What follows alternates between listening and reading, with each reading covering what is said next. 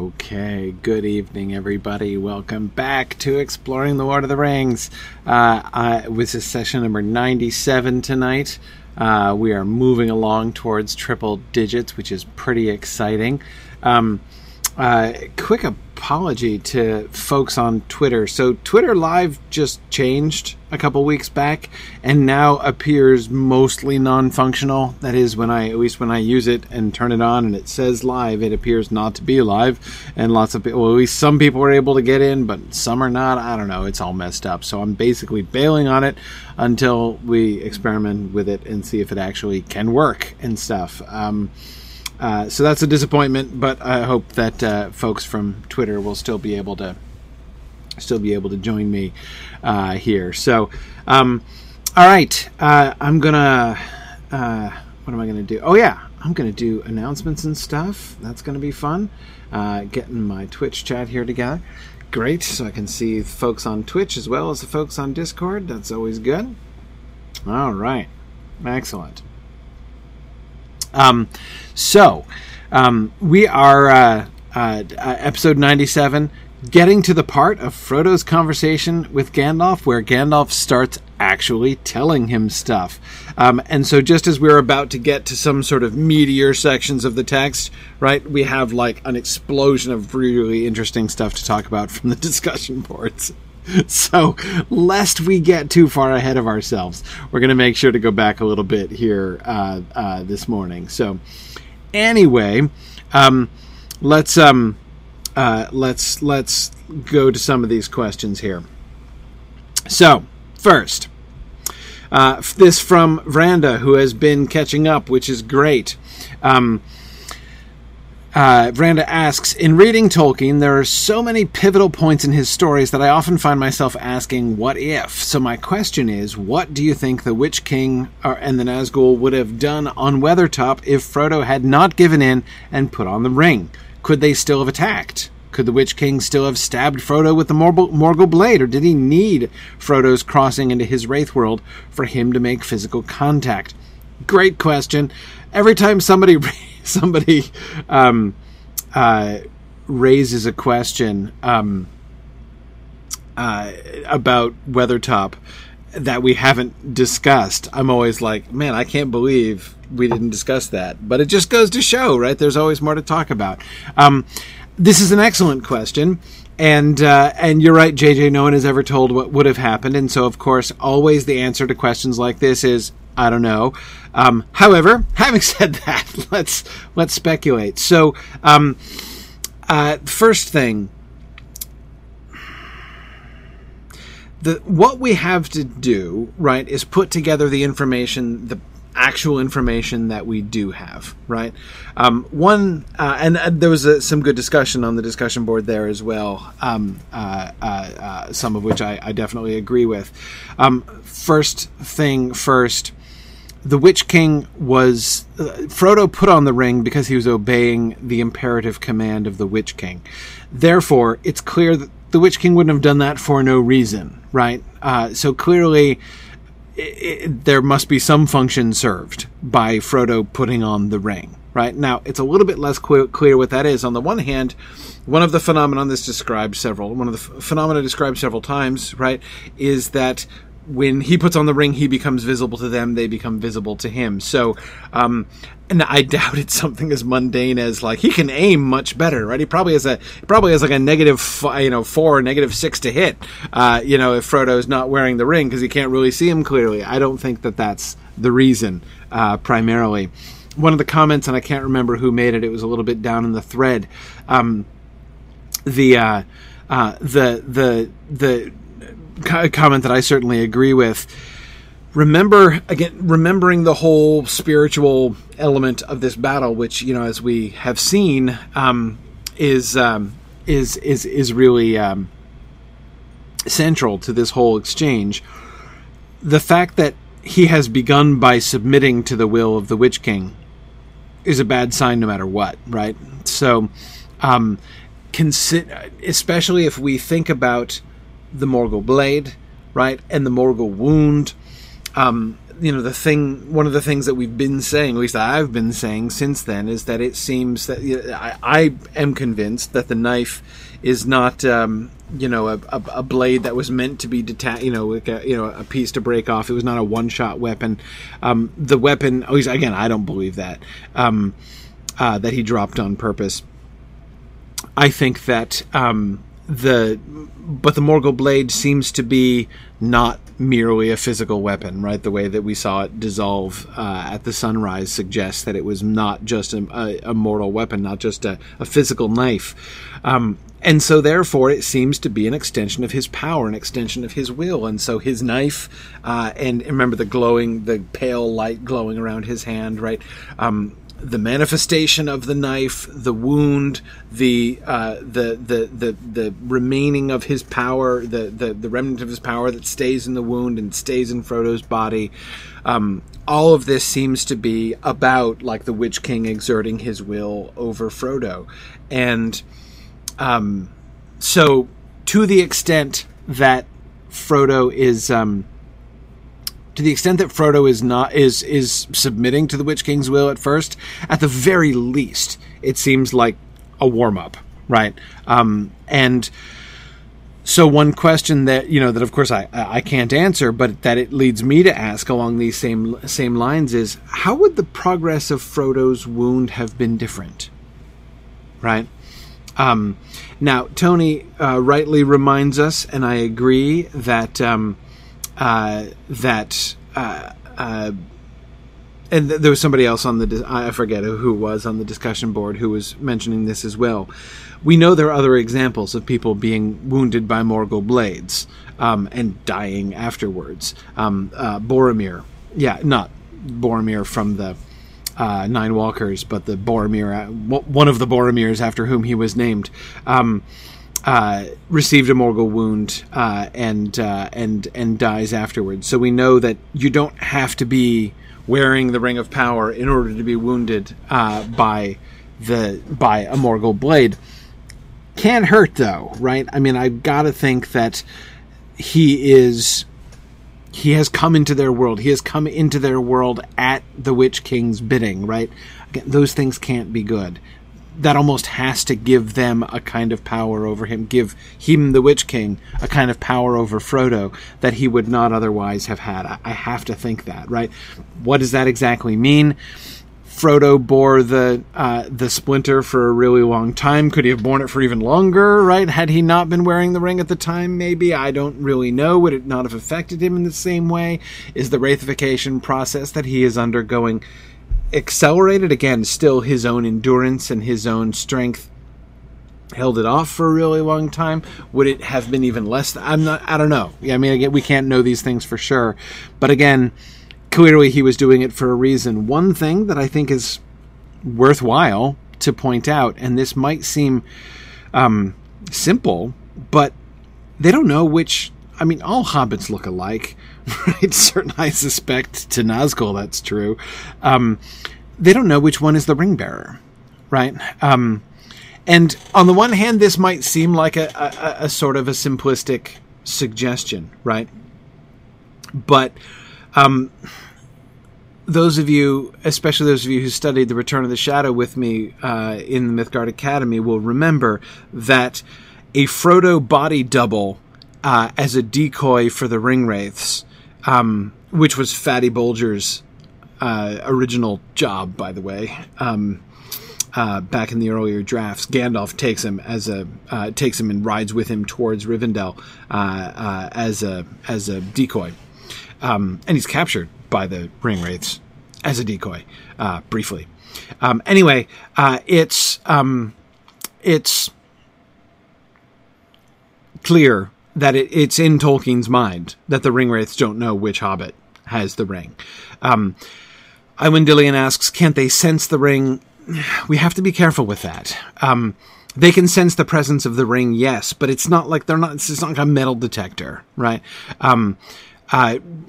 We have to remember that, they're gonna be fairly close to Frodo at other times as well, and not be able to detect exactly where it is, right?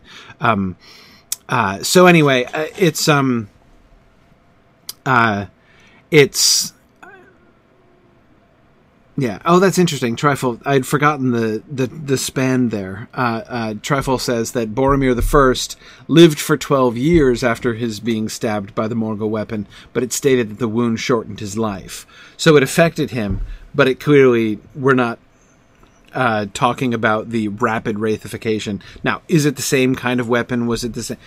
We don't know that it was exactly the same circumstances, right? I don't think that we can necessarily use that as if it were, some kind of, independent, experimental trial, right, of the Morgul weapon under other circumstances.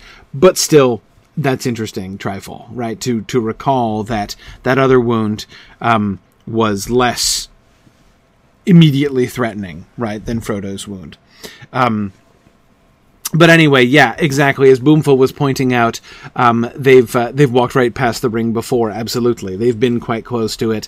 We can't forget that Sauron himself is going to be. He's not within yards of it, but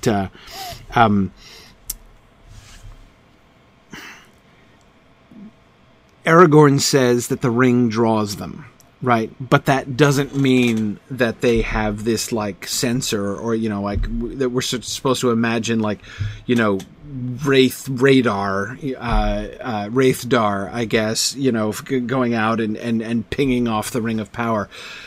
They know that it's being carried by a hobbit. They know it's being carried by one of these hobbits, right? Based on the report that they got from Bill Ferny and the Squint-Eyed Southerner, they can be certain that one of those hobbits that was there in Bree is carrying the ring, and they went off with Strider, right? So they know that it's one of these hobbits. They don't know which hobbit it is, right? So one effect that seems to me most absolutely clear, right? The sort of the most indisputable effect of Frodo's putting on the ring in the Dell under Weathertop is to single him out, right? That's the one, boys. That one right there. I know whom to stab with this knife now, right? It seems insufficient, right? Or rather, that doesn't seem to be enough reason, right? But then again, when I add the other, I'm not sure I'm not satisfied with it. That is, when I add the fact that he's also simply exerting his will, right? First, let me warm you up by getting you into the pattern of submitting to my will, right? And then I'm going to proceed to the domination of your will through this Morgul weapon that I'm holding in my hand, right? So also as a kind of spiritual warm-up act to the act of coercion, spiritual coercion that he's about to inflict, it also seems certainly very appropriate in that way. Yeah, I don't... It seems pretty clear that there is not just this objective ring sense. A lot of people focus on that reference. I mean, again, it's Strider who talks about the ring drawing them, right? And a lot of people really sort of fixate on that line, again, as if, the ring wraiths can smell it or something like that. They can always sense when they're really close to it. That's obviously not true. We will see them get close to it many times and not sense it, right? We already have seen it several times. Anyhow, great question, Veranda. Glad you raised that. I'm not sure if I totally satisfactorily answered that, but I think it is a really interesting thing to think about. All right, moving on to the second most popular thing to ask questions about, Weathertop still being number one, the Ford now being a strong number two. Ali, though, great question here, says, I just listened to episode 92. He's nearly caught up, and I have an alternate explanation for Frodo's sudden burst of energy and defiance, where he calls on Luthien and Elbereth. This occurs directly after the Nazgul chant, "The ring, the ring." Could Frodo's response be driven by protectiveness of the ring? I mean protectiveness born from the instinctive, unhealthy obsession the ring causes, and which is seen many times throughout the story. Certainly in other places, specifically in the journey through Mordor, it is clearly shown that a threat to Frodo's possession of the ring will push him into action, even when he is near death. This is not as pleasant an explanation as the inspiration one, but plausible in my eyes. Great question. And I think it's a really important thing to remember. Ali is certainly correct that this kind of thing happens a lot, especially in that last sequence, especially from like the Tower of Cirith Ungol onwards, right, through Mount Doom. If there is any imminent threat, if somebody's trying to take the ring away or appears to be grabbing or even talking about, right, the ring, Frodo is stirred up to protectiveness. But Fourth Dauntless, that's exactly my answer to the question. I'm thinking exactly the same thing you are. I don't think ring greed would push one towards an invocation of Elbereth. That's just where I am here too. I do agree that this is a legitimate phenomenon, right? This is a thing that definitely happens, but I don't think that this is a manifestation of it for exactly that reason. Because if you think about all the times that Frodo does that in The Return of the King, right? There are two things that are always associated with it. One is, again, that possessiveness. Mine. It's mine. You can't have it. And be gone. Be off. Right? It's mine. Get away are the two things. And remember, we've already seen that. The desire to claim it for oneself, of course, Bilbo was already showing that very strongly. And the desire to push others away and separate themselves. Remember, in Frodo, we've already begun to see that in the, like, mysterious "I'm headed for the door of Tom Bombadil's house" sequence, right? And even, in a sense, though in a different sense, in the "I'm going to escape the barrow, and yeah, it'll be just me, and that'll be kind of sad and stuff, but at least I'll be alive," right? I'm going to leave my friends behind. Anyway, so that separate myself and keep the ring for myself, those two impulses have already been associated by this time in the book, have already been associated with the influence of the ring over its wielder, right? But Frodo at the ford doesn't explicitly show either of those things, right? He is not. His response doesn't manifest possessiveness. Instead, he invokes Elbereth and Luthien, and that seems to me, just like it does to Fourth Dauntless, seem to run counter to the direction that the ring pushes people. But this is an important thing to keep in mind. The other question that I have is, I wonder if at this point yet, Frodo is quite that far along, right? When that manifests itself the way that, like when he says to Sam to be off, right? When Sam suggests that that he might, Frodo might let him carry it for a while Sam asks, knowing that it will probably do more harm than good, but he can't forbear to suggest it, right? When we see Frodo acting like that, when he's on the edge, right? He's almost over the edge there and completely in the ring's power. Here, he's still far away from that. Geographically far from that, but also far from that in his journey and his relationship with the ring. I don't know if he would necessarily get there yet. That by itself would not be a strong enough argument. If he didn't invoke Elbereth and Luthien, that wouldn't be a strong enough argument for me to counter this. But I think Elbereth and Luthien do point me into that direction. That's an interesting way to think about it, Tony. His response is outward-driven, unlike when he becomes possessive, which is inward-driven. Yeah, and Tony, I agree. Later he will do similar things with the name of Galadriel. Yeah, exactly. But yeah, we'll see when we see things like this. Again, it's certainly, Ali, a great thing to be reminded of, even at this early stage in the story. Yeah. Oh, and JJ, I agree. Just because he's almost wraithified doesn't mean... So, like, spiritually, where Frodo is, at this moment, like at the moment of the ford, right? He's this close to the Wraith world, right? I mean, talk about being close to the edge, right? He's very close to the edge of losing himself completely. So there is, in that sense, you could argue, a close parallel between where Frodo is right now at the ford and where Frodo is going to be on the slopes of Mount Doom, right? In both cases, he's very close to the precipice. There's barely any of his own mind left, right? His own perceptions, his own will. But it is very different, right? I think that it's what is happening to him, the kind of spiritual state that he is in here, where the world is gray around him. He is separated from his friends, right? Like he can't even see them anymore.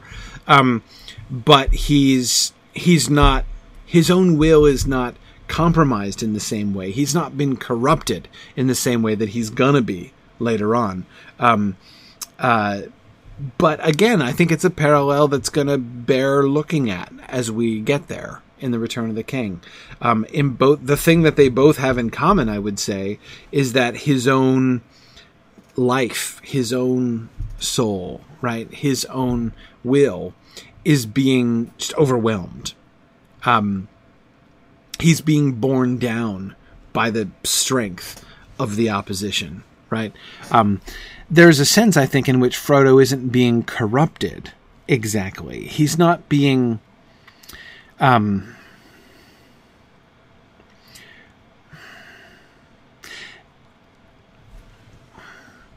one way to think about the corruption of the will, right, is to, as like by a kind of moral seduction, right? That is to draw someone into making wrong decisions, right? Choosing in a small way at first, repeatedly, right? Then they get used to choosing the bad direction, right, in small ways, and then those choices get bigger and bigger, right, like a decline down into debauchery or a decline down into drug addiction or something like that, right? That's not what happens to Frodo. Frodo is not being corrupted in that sense. His choices are not involved, right? His choices are not bad, worse, increasingly bad, more and more conditioned, more and more inured to the bad choices that he's making until he's thoroughly corrupt and, cackling maniacally and biting the heads off of puppies, right? That's not the kind of corruption that Frodo is undergoing. He is being overpowered, right? His choices, right up until the end, right? His choices, every choice he makes is good. Like every moment of every day, he is resisting the ring, resisting the ring, right? Every moral choice Frodo makes is a good moral choice. So what's happening to Frodo is like the opposite of what you could think of as a moral or spiritual corruption. So even using the word corruption, I'm not really sure about, I'm not really sure about the application of that word exactly. What is happening is he's being worn down, oppressed. Tony, that's a good word, I think. He is being oppressed.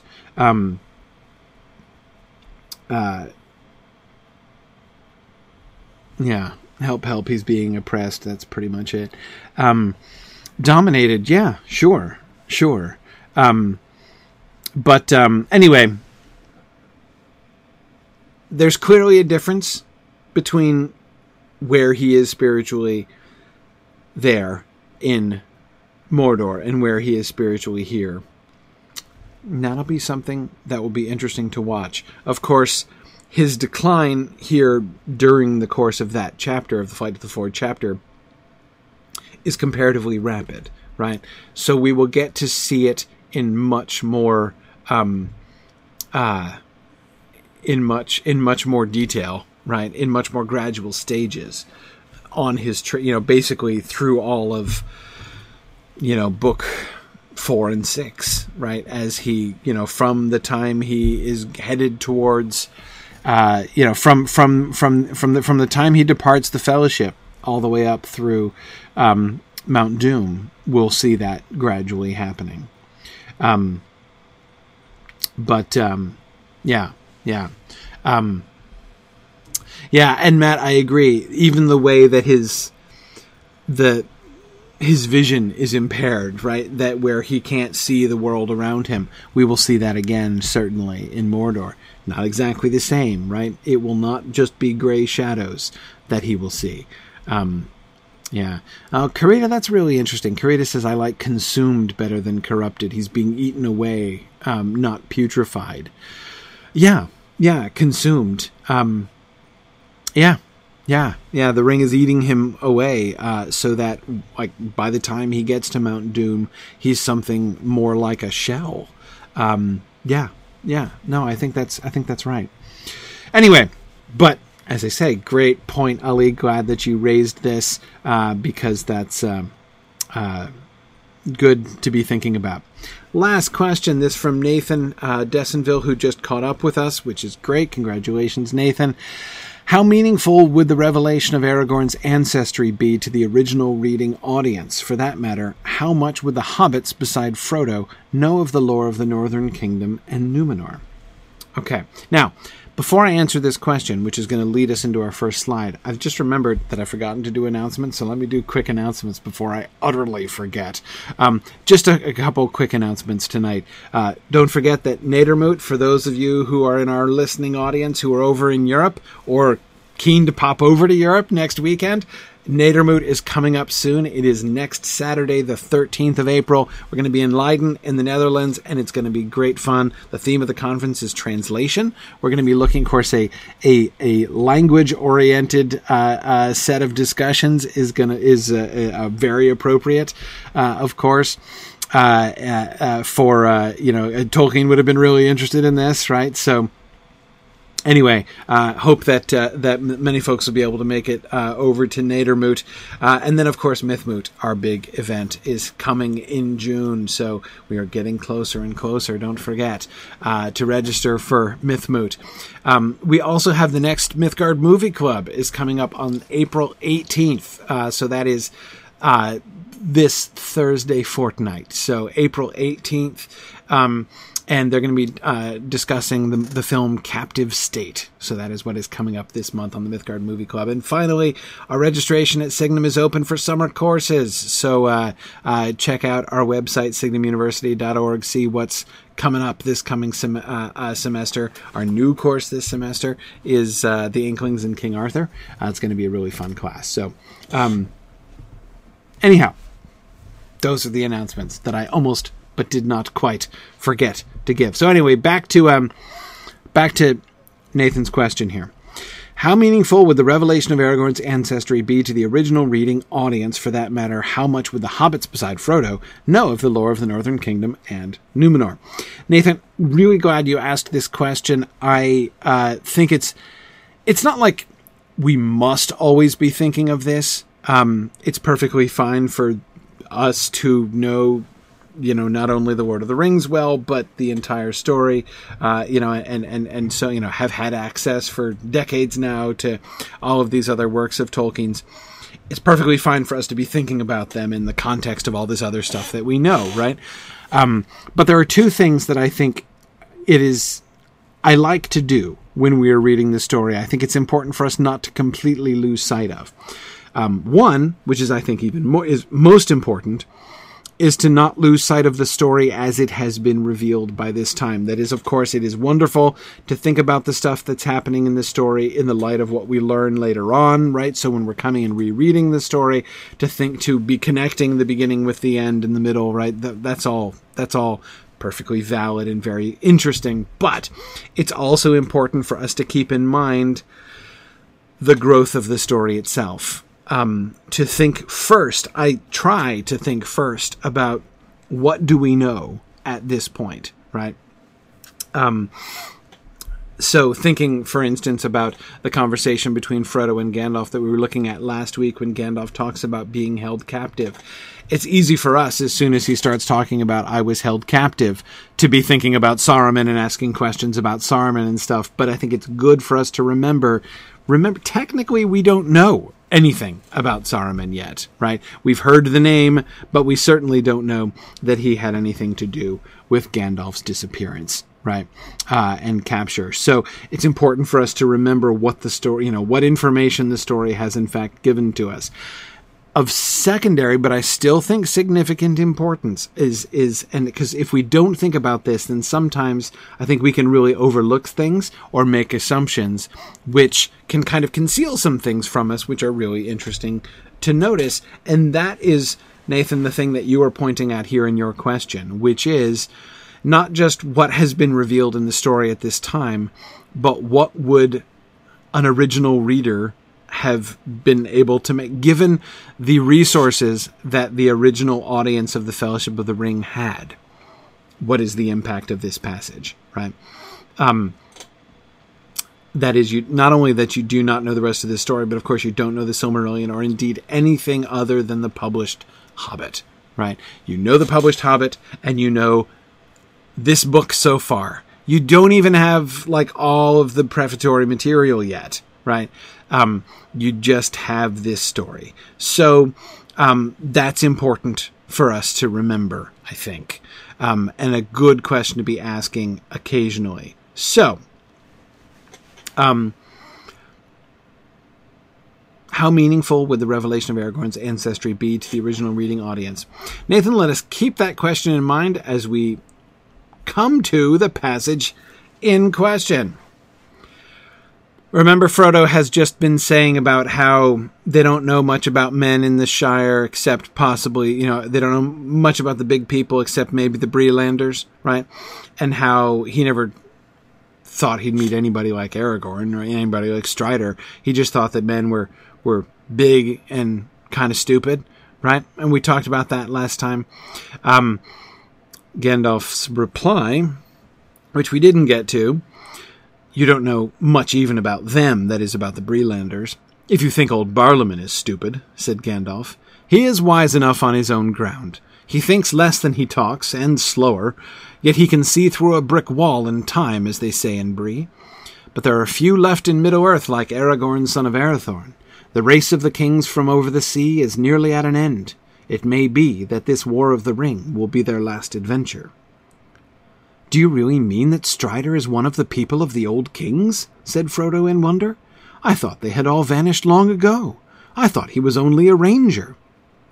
Only a ranger? Cried Gandalf. My dear Frodo, that is just what the rangers are. The last remnant in the north of the great people, the men of the west. They have helped me before, and I shall need their help in the days to come, for we have reached Rivendell, but the ring is not yet at rest. I suppose not, said Frodo, but so far my only thought has been to get here, and I hope I shan't have to go any further. It is very pleasant just to rest. I have had a month of exile and adventure, and I find that has been as much as I want. Okay. So,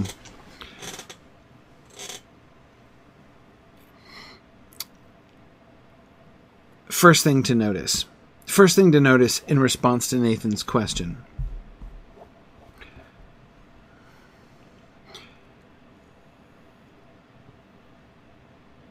How much would the original reading audience have known of the lore of the Northern Kingdom and Númenor?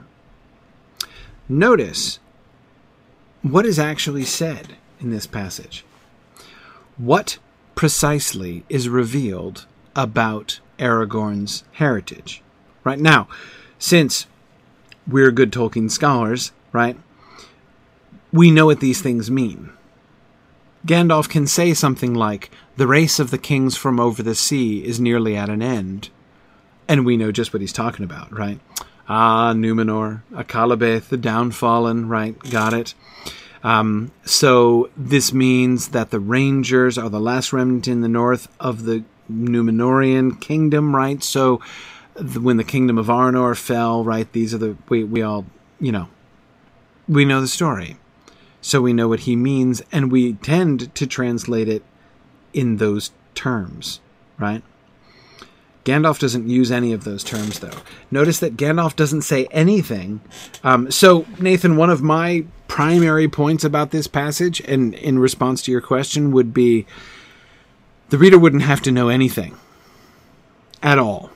Nothing at all about Númenor, which is one reason why the word Numenor is never used. What do they need to know of the history of the North Kingdom? Absolutely nothing.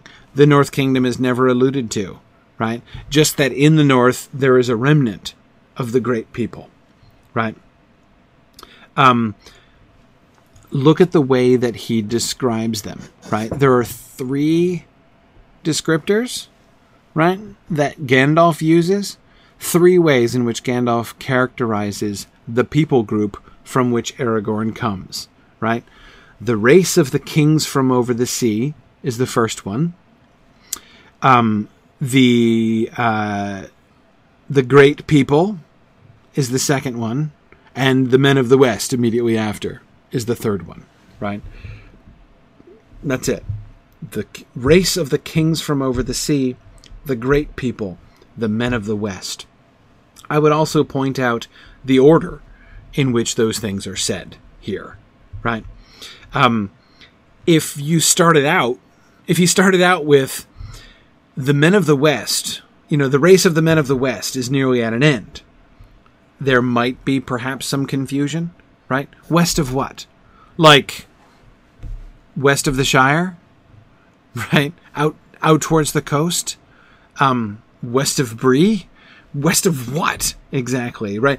That is, simply saying men of the West doesn't even convey across an ocean, right? It merely... Now, I'm not saying that Frodo wouldn't get it. Frodo would get it, because Frodo is used to hearing the word west with a capital W, right? We've talked about the capital letters with the directions. When somebody talks about the West, right, Frodo knows what is meant by the West, right? Over the sea. Towards Elvenhome. Over the sea to the west is where all of these things come from, right? Numenor, Elvenhome, Valinor. But readers wouldn't know that. Right? You can't assume that readers would know that. So Gandalf doesn't lead with that. Tolkien doesn't have Gandalf lead with that. The race of the kings from over the sea that's a big deal, right? By itself, were we told nothing at all else about that, that would be enough, right? The race of the kings from over the sea.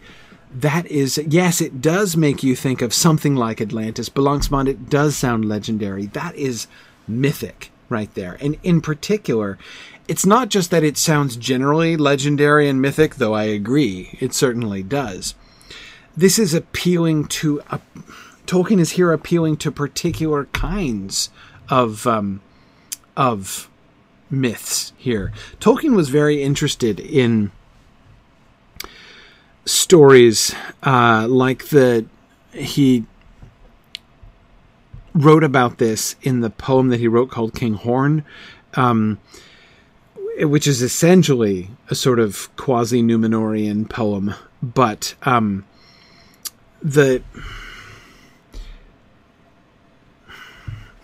it's complicated, but basically legends of mysterious people arriving in ships, right, on the coasts of, the Germanic lands, in the north, in England and Scandinavia and, northern Germany and Denmark and stuff, where they, these strange people arrive and who are receiving, this whole, the legend of Shield Chafing. The idea that there's this orphan who arrives but is, this sort of marvelous figure and who rises to become king. That's sort of the story in King Horn as well.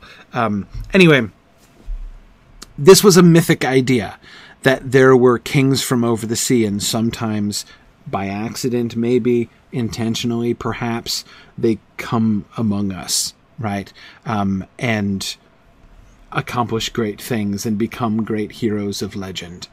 It is not unlike, the stories of your occasional demigod in Greco-Roman tradition, right? People like Theseus and Heracles and stuff like that. But anyhow,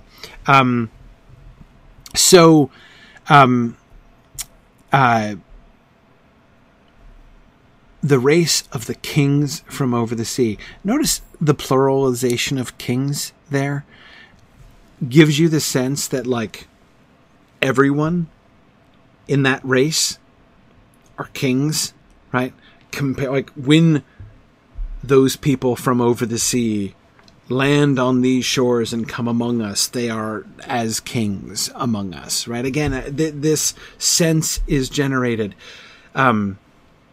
But there are few left in Middle-earth like Aragorn, son of Arathorn, is Gandalf's transition into this, right? Aragorn, you're right to observe, Frodo, that he's not... You're kind of ignorant about big people in general, but you're absolutely right to say, no blame to you that you didn't understand what you didn't expect to meet somebody like Aragorn, right? Because there are very few people like that. So, yeah, the race of the kings from over the sea. Don't need to know anything about their story for that to really hit you, for that to really fire your imagination and convey that sense of he is from something else, something different, something greater, right? He is a legendary, a mythic figure. And then look at the great people. Points to that same thing again, that idea of like they walk among us as giants, right? That whole thing. The great people, the men of the West. Now, when he says men of the West, capital M, capital W, there is no question. We're not talking about the West Farthing here. We're not talking about just to the west of the West Farthing here. We are talking about west, over the sea, right? From the far lands, and of course to Frodo. Frodo clearly has, and we already have, I think, some reason to associate the West with fairly remarkable things, right? With elves and elf magic and other things. Anyway, yeah. So good. There are other scattered references. Frumius Boojum, I agree that we have, Tom Bombadil references them, absolutely. But I do think that, again, my point is, you don't have to be tracking all of those things, right? And those things are easier to track when you already know. Right, when you know about the story of Numenor and you know the story of the Arnorian kingdoms and stuff, it's easier to track all that stuff, right? What we get when we go through, when you think about it, from I'm sitting, it's 1954, I'm sitting and reading the Fellowship of the Ring. What you get are these mythic moments, right? This sense that there is something kind of awe-inspiring and really special, right, about Aragorn and about these people. Yeah, Lalaith, I think that's important, right? It's intended as a shift in our perspective and Frodo's of men. Until now, all we've known is the stupid or wicked people. Yeah, sure, exactly. I mean, exactly the contrast that Frodo was drawing up for us. That's perfectly appropriate for us, right? The only humans we've met are the Bree-landers. And in Bree, we had two primary people, right? We had two central people, Barlaam Butterbur and Bill Ferny, right? And neither one of them really evoked a great, mythic, impressive stature, right? Yeah, and Mike, you're absolutely right. We do need to remember, and someone else was referring to this earlier. It might have been you, actually, Mike. We do also have the poem about Strider, right? The poem which wasn't explained and which contains lots of mythic ideas, right? Lots of mythic associations with Strider, identifying him, right? All that glitter, not all. The glittering gold references, right? The whole thing, the crownless again shall be king, a mythic concept there as well, right? And Lalaith, you're right. More explanation of that poem is coming in this chapter. we're not supposed to be able to figure it out, right? We shouldn't be able to parse it line by line. When we first, again, in 1954, we're sitting there reading The Fellowship of the Ring. We wouldn't be able to parse that poem, right? But it still should affect our imaginations in some ways. And when Strider says, that poem means me, right? Yeah. Anyway, yeah. Rococo, I agree. She asks, although would an original reader have caught on that Gandalf himself isn't a human? It took you years to realize that. Well, Rococo, it takes Merry and Pippin years to realize that too, in a sense, right? Gandalf is always in a weird kind of situation. I think, as testified by the testified to by the fact that Frodo himself doesn't. And we were talking about this last time, right? When Frodo says, we don't know much about big people except maybe the Brelanders, he doesn't say, well, I mean, and you, obviously, you're the only big person we know. In fact, Rococo, what he says almost implies the opposite of that, right? I mean, surely, if he was going to start a catalog, if he thought of Gandalf as one of the big people, right?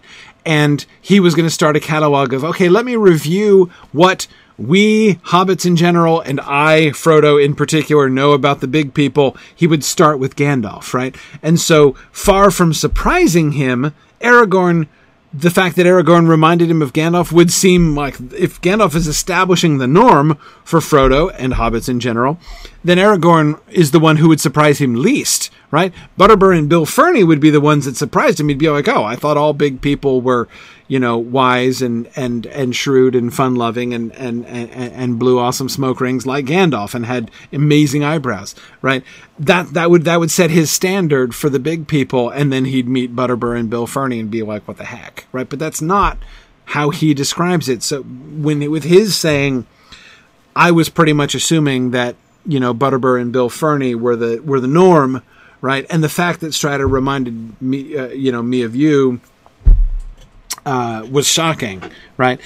That by itself clearly suggests he does not assume that Gandalf is one of the big people, but it's not like that's explicitly stated, right? So Frodo doesn't seem to make that association, but what is he then exactly, other than just a general exception to the rules? It's unclear, really. Yeah. Lincoln says he always figured Frodo holds wizards to be a different class of big people, unlike normal humans. Possibly. I mean, that's one way to understand how he's different. Yeah.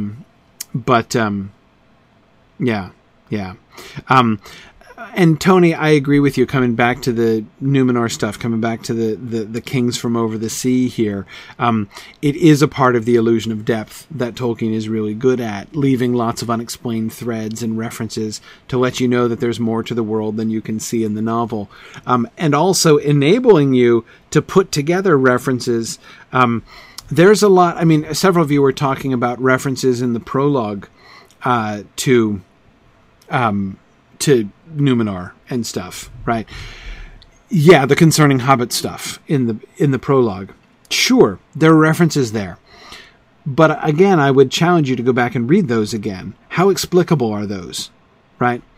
I mean, it says, for instance, that Hobbit architecture doubtless derives from the Dunedain who learned it from the elves. How helpful is that? Who the heck are the Dunedain, right? What does that reveal exactly? Right. Again, it makes perfect sense to us, like it gives away everything, except it doesn't, only if you know that name. Again, if you're reading that, I don't think, I can't remember what all was included in the very first edition. I know that preface was added after the second edition.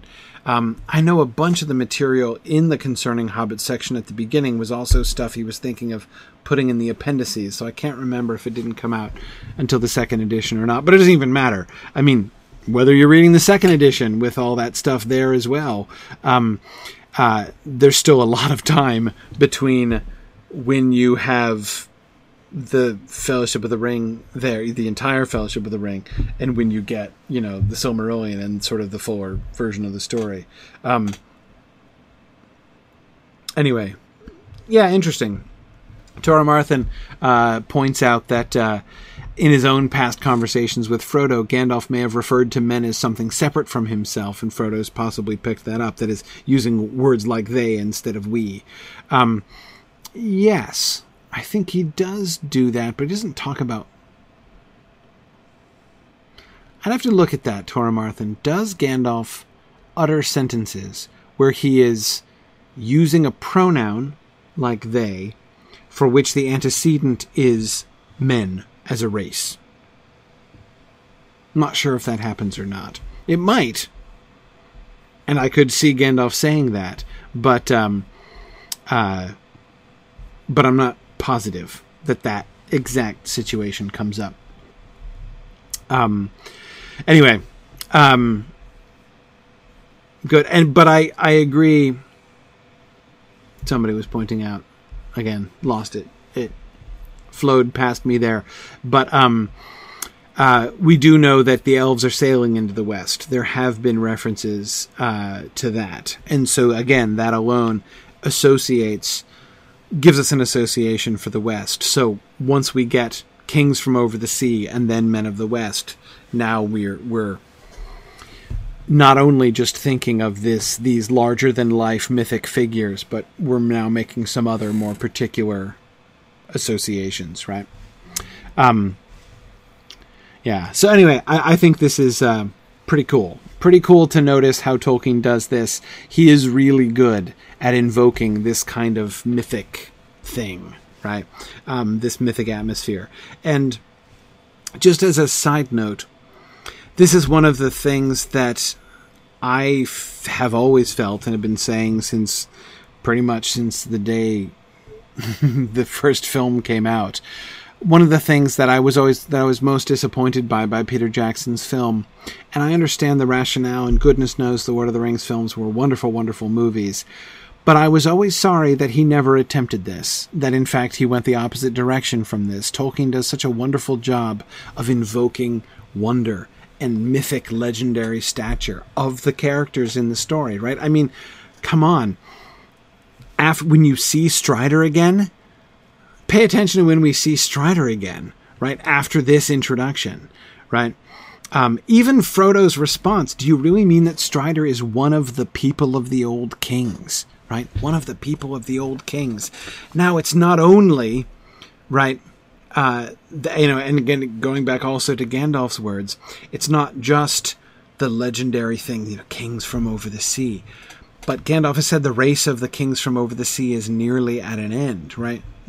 That one of the people of the old kings, I thought they had all vanished long ago, right? So, wow. So it's not just that he's one of them, right? But they themselves are from the legendary past, right? There used to be kings from over the sea among us here in Middle-earth, right? But I thought they were all gone. There's still some here, and Strider's one of them? Whoa, right? And again, so Peter Jackson goes in the absolutely opposite direction from that, right? And steadfastly refuses to allow Strider, to be a larger than life figure. It's, in my opinion, the number one thing that he didn't... Well, can't say that they didn't get it. I think they got it. They just didn't like it. Didn't think it would work on film. With which I just agree to disagree with Jackson, Walsh, and Boyens. But I don't think that viewers of films have to be able to relate personally to every character. The way that it works in Tolkien's world, you can relate to the hobbits if you want to relate to the hobbits. And with that, you stand next to the hobbits who are on your level, and you look up at the big people, right? You look up at Gandalf, and you look up at Aragorn, and you say, wow, right? And when you don't get that effect, right? When you're looking at Aragorn and you're saying, oh man, he's just like me, right? I totally feel you, Aragorn. you're not gaining something, you're losing something really significant. Anyway, and I agree, Ambrosius Aurelianus. I do think that Viggo Mortensen could totally have pulled off a more mythic Aragorn. Again, it's not just that I disagree with him that makes a better story. I think it demonstrably makes a worse story. But I think I don't think. Well, but it's hardly like they're alone in Hollywood or whatever in modern filmmaking to believe that that's not a thing that will fly in films. But Veronica, you're so completely correct, right? The fact that superhero movies are so common, so popular, certainly does suggest that larger than life figures are maybe something that people are a little bit interested in after all, right? But yeah, very good. Yeah. Now, Matt, thank you for repeating that. I briefly saw that go past and I didn't get to talk about it, but I'm glad you brought it back up again, because Matt's very right that the word adventure is fascinating here. Gandalf's use of it, right? The race of the kings from over the sea is nearly at an end. It may be that this War of the Ring will be their last adventure, right? What a fascinating story, right? Will be their last adventure. First of all, think about the way in which that contextualizes the race of the kings from over the sea, right? So if this is their last adventure, they had lots of other adventures previously, right? This is just the last in a long series of adventures. Is that what they were here for, right? So the kings from over the sea have come and they have been having adventures here in Middle-earth, right? And yeah, it is the same word used to refer to Bilbo's journey in The Hobbit, Dior. You're completely right. But remember, Dior, it was first Gandalf's word, right? He's looking for someone he's looking someone for an adventure that he's arranging, right? Gandalf is. Is that the kind of adventure, right? That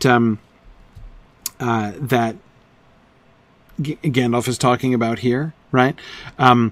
Their last undertaking, right? Their last uncertain but heroic undertaking, right? Like, seems to be more or less what Gandalf seems to mean when he talks about organizing an adventure, right?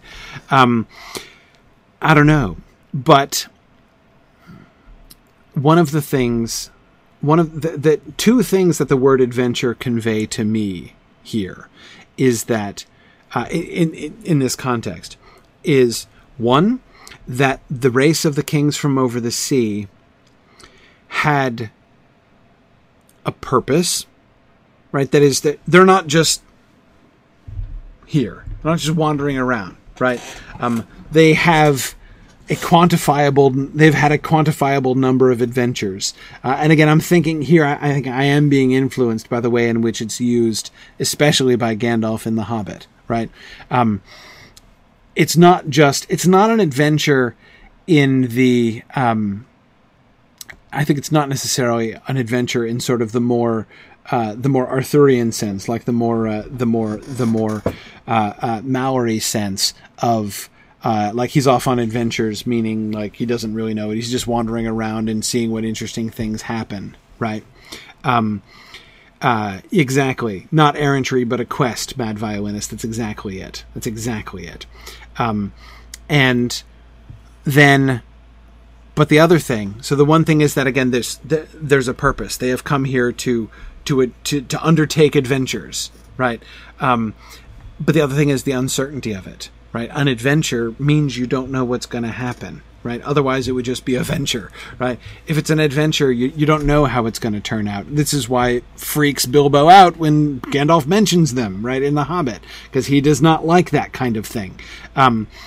It's a quest, but it's a quest which who knows exactly how it's going to come out. And that concept of like daring an uncertain quest, possibly, probably heroic, undertaken by the race of the kings from over the sea, to me kind of ratchets up the the mythic stature, right, of these kings from over the sea. They didn't just wander among us to rule us or something, right, which kings might perhaps suggest. They came here to do things, right, to champion things, to accomplish things, to undertake quests and perform heroic feats. And those are almost done. And this is, so first, this thing that is happening right now is one of them. And it's not just one of them, it's their last. Yes, exactly, Tony, that's a big deal, right? Gandalf is implying that it's the end of their time and end of their world. The way in which in those two sentences Gandalf conveys the sense of the old world is passing away, we've gotten impulses of that all the way back, from Sam in The Green Dragon, right? Thinking about the elves, probably thinking about Ale too, thinking about the elves sailing away, right? Sailing away and leaving us. Sam seems to have that sense of an era is passing, right? This is the end of an age. This is another way in which it's the end of an age. And again, Frodo's response shows that he has that. I thought they had all vanished long ago. I thought that era was already done. We are still... Remember Bilbo's reflection when he sees his sword glowing for the first time in Chapter 5 of The Hobbit, and he thinks that it's quite splendid to have himself a sword that was wrought in Gondolin, right?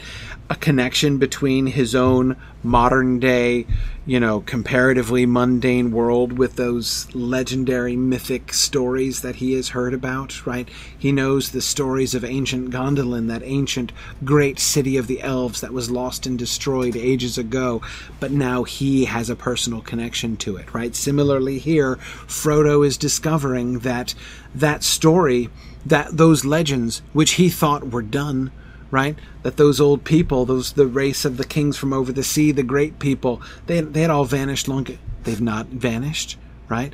And I've met one, right? And I am in their story, right? This is one of their adventures. This is their last adventure, and I'm a part of it. It's I think it's Rococo says she's going to be an elf for Halloween. It sounds good. Sounds like a good costume. Yeah. I think we need pictures. But yes, good. Mad Violinist, it's a great way to think about it. The age of heroes is coming to an end, right? Absolutely.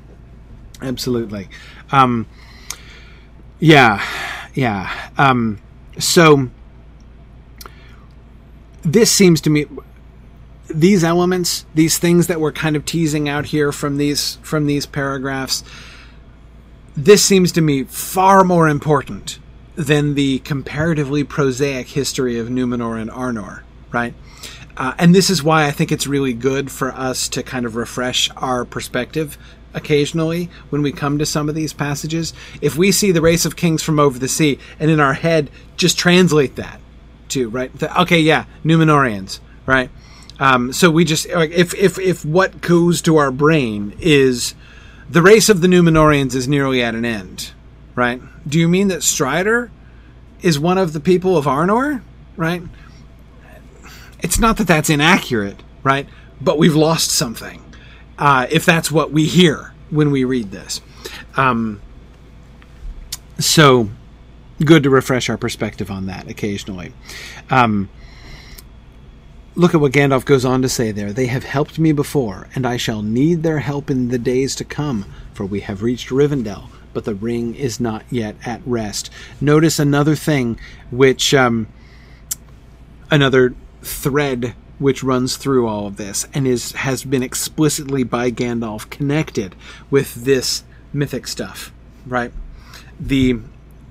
Just as these statements have established, as I was saying, the connection between Frodo and his, mundane modern world and these ancient legends and stories and old adventures, Gandalf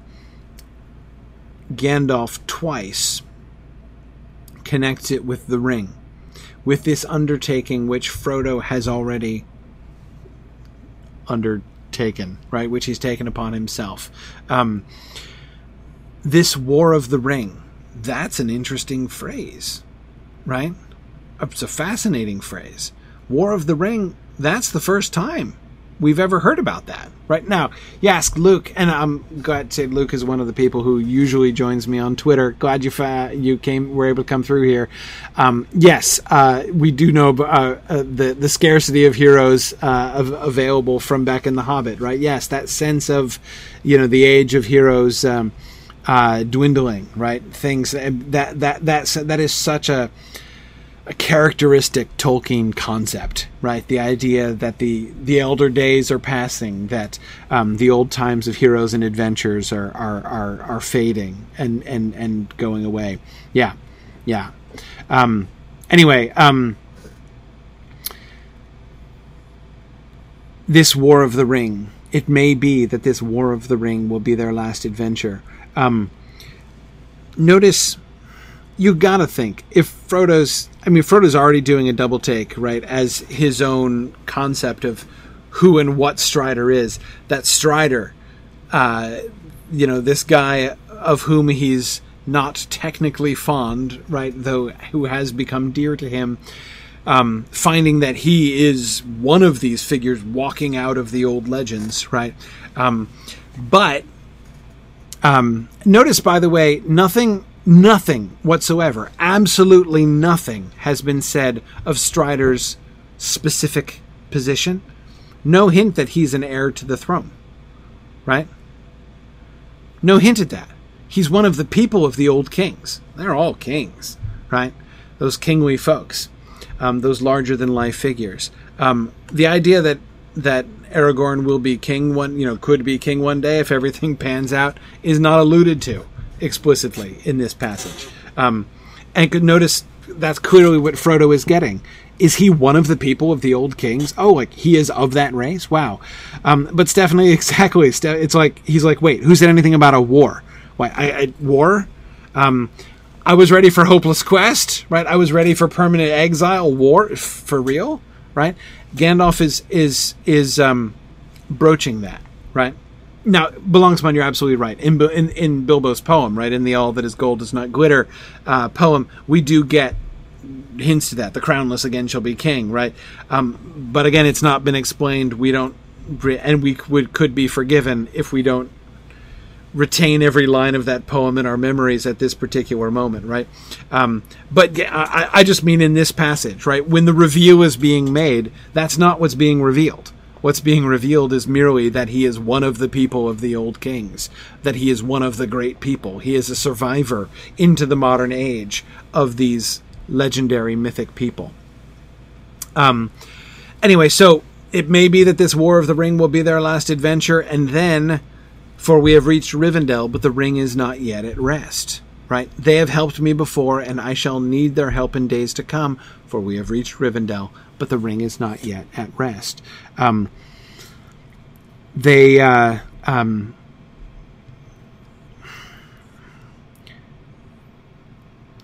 Keeping the ring safe and bringing it to Rivendell was what he, Frodo, agreed to do, right? Now, Gandalf is expanding. He had raised the possibility, like, maybe the ring is going to need to go to Mount Doom. Maybe that will be your task, but that task may be for others, right? But he is, I think, I suspect deliberately inviting Frodo to change the way that he thinks about this adventure that he is on, right? His adventure is like Bilbo's adventure, except different, right? His adventure is also the last adventure of the race of the kings from over the sea. It is such a big deal, right? Bringing the ring to rest is a big deal that Gandalf is going to be recruiting the help of the great people, of the men of the West, of the survivors of the race of the kings from over the sea, right? We're going to have to call in them. You and me, Frodo, we're going to call in the ancient people, the ancient race of kings, right? whoa, big deal, right? Yeah.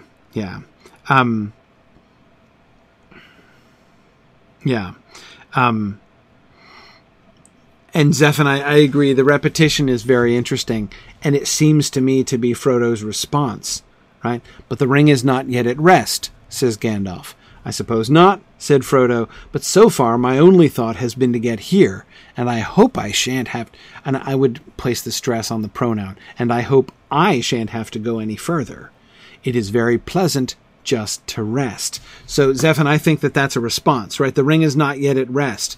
Maybe not, but I am. Look at me. I'm resting, right?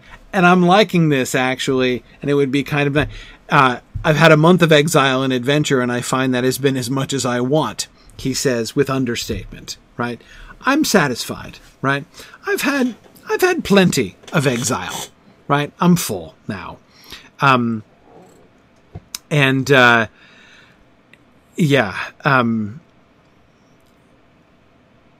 He took upon himself what he thought at the time might be an open-ended exile, right?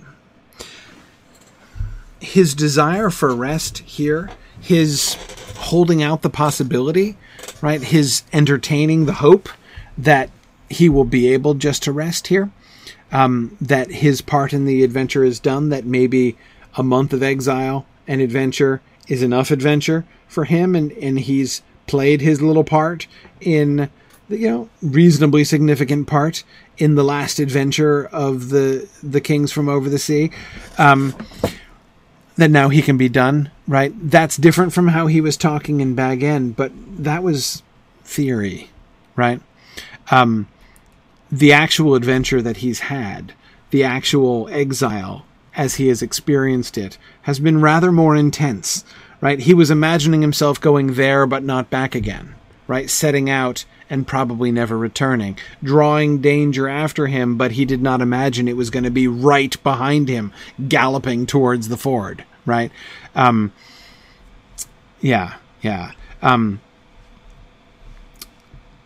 Brunir, I'm not even sure, was he thinking about exile to Rivendell? I mean, that would be pretty nice.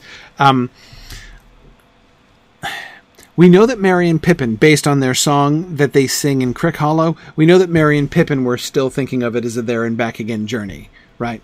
Off to Rivendell to deliver the ring and then back to the Shire. Obviously, that's what's going to happen, right? That seems to be their assumption. Frodo is not assuming that. That's one of the reasons why he's so resistant to bringing anybody along with him, because he believes he's taking them into permanent exile. I don't think he was thinking at the time. When he's setting out, he's making for Rivendell. But again, remember, his model is Bilbo's journey, and Rivendell was just a short rest, recall, right, along the way. And that does seem to be how Frodo was thinking of it, was thinking of Rivendell at that time as well, right? So I don't think that Frodo was imagining he was going to go to Rivendell and then spend the rest of his life there. If so, he probably wouldn't have been thinking about it so gloomily. He's not going into retirement like Bilbo. He's not planning to move out and move into Rivendell. He thinks that Rivendell is going to be a stop along the way. What has changed his mind? Why is he now thinking about, maybe I could be done now? And I think my answer is the experience that he's had over the last month, right? It was one way to talk like that. He can, when he was talking about drawing danger after him, he didn't know what he was talking about, right? There was nothing like, the experience at forget even the Old Forest and the Barrow Downs, right? He was certainly not thinking about, the frightening experiences that they had in Bree, like the break-in, and that where they would have been probably killed, like if they had been in the beds, would they have been slashed up too? I mean, they've got to be thinking this, right? The encounters with the riders, the attack, the stabbing, right? The near-death experience. I mean, now he's like, okay, actually, maybe I'm good, right? I've had a month of exile and adventure, and I find that it has been as much as I want. Maybe I think that this is as much, it's about his desire for rest, but I think it's also to some extent about his own, I don't know what, I don't want to say it's about his own inadequacy. I don't want to make it just sound like Frodo is feeling insecure or something like that, but, I mean, is he really up for it? I mean, it was Strider that saved us, agrees Frodo. All the absurd things you have done since you left home, said Gandalf at the very beginning of this conversation, right? I think Frodo was willing to take on the exile on himself, right? But he didn't know what was really going to be involved. And it seems that in addition to having had so many near-death and traumatic experiences that he would quite like to not have any more, I think in addition there is a sense of like, okay, I now have a clearer sense of how deeply underqualified I am for this role, right? And Matt, I think you're absolutely right. Drawing danger away from the Shire is one thing. Having danger actually catch up to you is certainly something else. And that has definitely been Frodo's experience here. And Luke, I certainly agree, and with Catriona as well, that his Baggins is showing, right? He's had enough of adventures. Balancement, I think that's better. It's not about insecurities, but about reality setting in, right? Yes. It was all theoretical in his drawing room at Bag End, right? When he took this upon himself, it was completely theoretical. Now he knows what the reality is like. And it's not clear that he can handle it, right? I mean, he barely has escaped on many occasions. So, you know, is he asking for an out? Yeah, kind of, I think, in part. Is he hoping that a new, better keeper will be found for the ring soon? Quite possibly. I think that Gandalf's first introduction of this widening scope of what's, this War of the Ring will be their last adventure. A War of the Ring. So the ring there's going to be a war about the ring, and it's going to be the last adventure of the race of the kings from over the sea. Well, that sounds like that's above my pay grade a couple times over, right? Frodo could be excused for thinking, right? Okay, so how about I rest? I've done my bit, right? And that's probably, honestly, absurd, true enough. That I came this far is more than could realistically be expected. And, and Mad Violinist, I think I agree with you. Yeah, war wasn't in my contract, right? Yeah, exactly. Mad Violinist is right to say, he says, he doesn't think Frodo has anything like the Tookish sense of adventure that Bilbo does. His is an adventure of duty to the Shire and duty to the world at large. Now, Mad Violinist, I would recall that he does have that surge, right? He does have that where he imagines running out, chasing after Bilbo, running down the path just like Bilbo did before him, right? So I think that there is a little bit of a desire for adventure in Frodo, but I agree, it is not the same as that. With Frodo, it's not as simple as the Baggins and Tookish division within him, these two different desires that are kind of at war. Frodo is in a totally different situation from the beginning. JJ, exactly as you say, he doesn't get to pick an adventure just to prove himself. As Mad Violinist was saying, he's it's duty, right? He is protecting the Shire. He's doing what's right. He is undertaking a burden which he doesn't understand yet, right? Still doesn't understand it. Thinks that he does now, right? Now he thinks he knows what adventures are about, right? And what kinds of things he's up to. But good. Tony reminds us that we've seen a similar kind of thing with Frodo earlier when they get their swords from Tom Bombadil and like the hobbits hadn't realized that fighting would be something that they would have to do, right? Traveling was what he signed up for, right? Fighting, yeah, and certainly not in a war, right? He's did not sign up to be a hero, and he certainly hasn't signed up to be a soldier. Yeah, all very fair.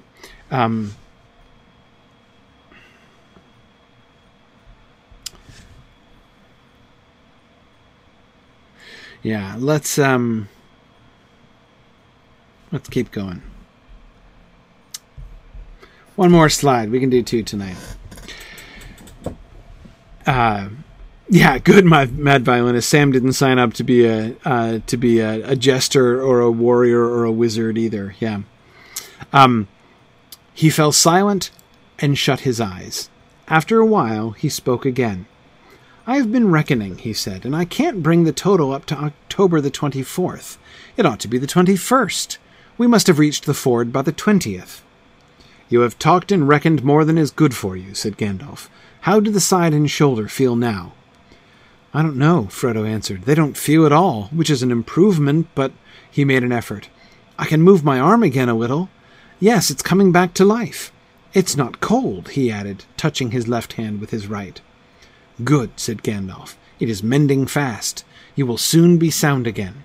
Elrond has cured you. He has tended you for days, ever since you were brought in. Okay.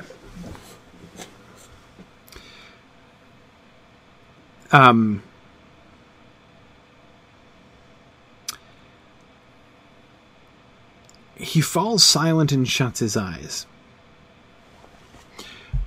The transition here I find kind of interesting. Going back for a second, he's just said, his response to the ring is not yet at rest, says Gandalf. Gandalf has said, this business with the ring is a big, huge deal. Think War of the Ring, Frodo, right? And then he said, but the ring is not yet at rest. And this thing, it's not over yet, right? We have reached Rivendell, but the ring is not yet at rest. We, Frodo, might have more to do, right? And Frodo has responded with, it's very pleasant just to rest, right? Again, the ring is not at rest, but I am. And then he closes his eyes. I find that has been as much as I want. He fell silent and shut his eyes.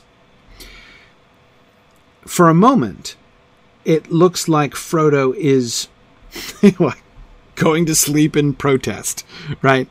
It looks like this is a response. Gandalf has just been saying ominous things about the future, right? War of the Ring is not yet at rest.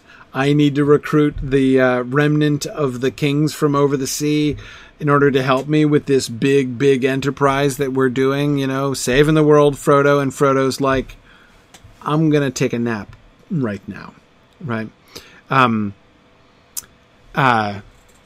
Yeah, Matt says the only thing missing from after I find that has been as much as I want is a good morning, right? As if Gandalf were selling buttons at the door.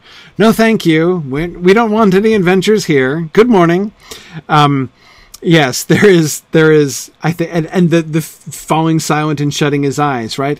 Okay, this conversation is done. Did I mention rest? Watch me rest. Right, here it comes. I'm going to, in lieu of engaging with you on the question of the ring being at rest and what is going to happen in the future, I'm gonna demonstrate the resting, right? Show you how much I am at rest and model for you how I hope to proceed from here, right? It sounds like that.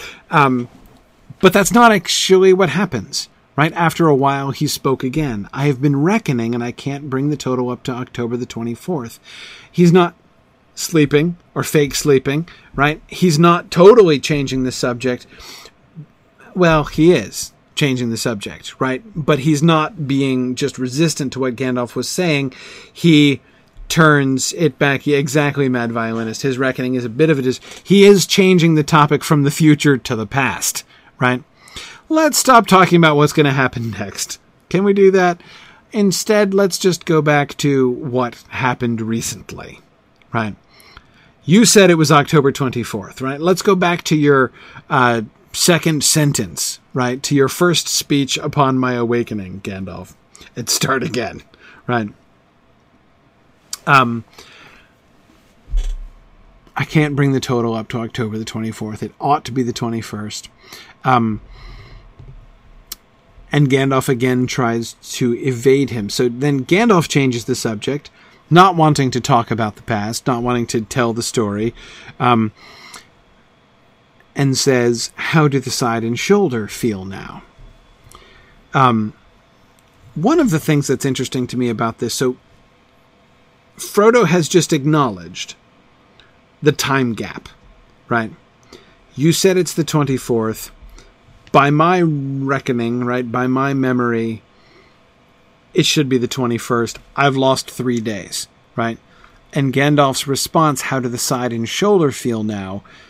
sort of suggests, yeah, time has passed, right? You've been getting better. You've been being treated for 3 days. It's not the 21st, it's the 24th. So, being given this indication that Frodo's recovery is already advanced, but was a long and difficult process, right? Is one of the sort of effects of this. Though again, Mad Violinist, if Frodo's reckoning is a distraction from the direction the conversation had been heading, Gandalf is quickly up to the challenge by redirecting it, not back into the original path, right, but away from the direction that Frodo, it's sort of like a feint and parry here as far as on a conversational level, right?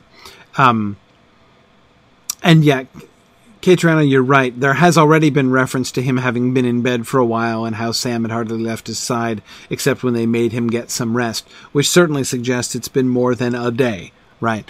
Sam was forced to sleep, so, it's not just been like 12 hours that he's been out or something like that. But now we get a clearer sense that it has been, as Tony suggests, a suggestive 3 days that he's been out. Yeah.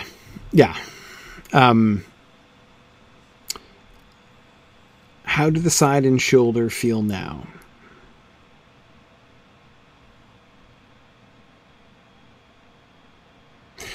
Matt, you were asking about the side. Why is he asking about his side? The wound is up in his shoulder.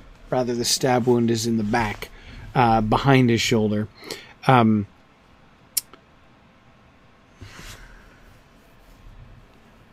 Why is he asking about his side? We know that Frodo was feeling cold in his side as well. Did he talk about it? Does anybody else know that? I can't remember. Do we know that he told them that the chill was all down his side? Now, I'm not. I get how Gandalf could know about it now. I'm just saying that it's interesting. I mean, it puts it in that category. I don't think. Yeah, Mad Violinist, I don't think he ever talks about his condition at all. We are told, the narrator tells us that he feels better when Glorfindel lays his hands on him. Right. Yeah.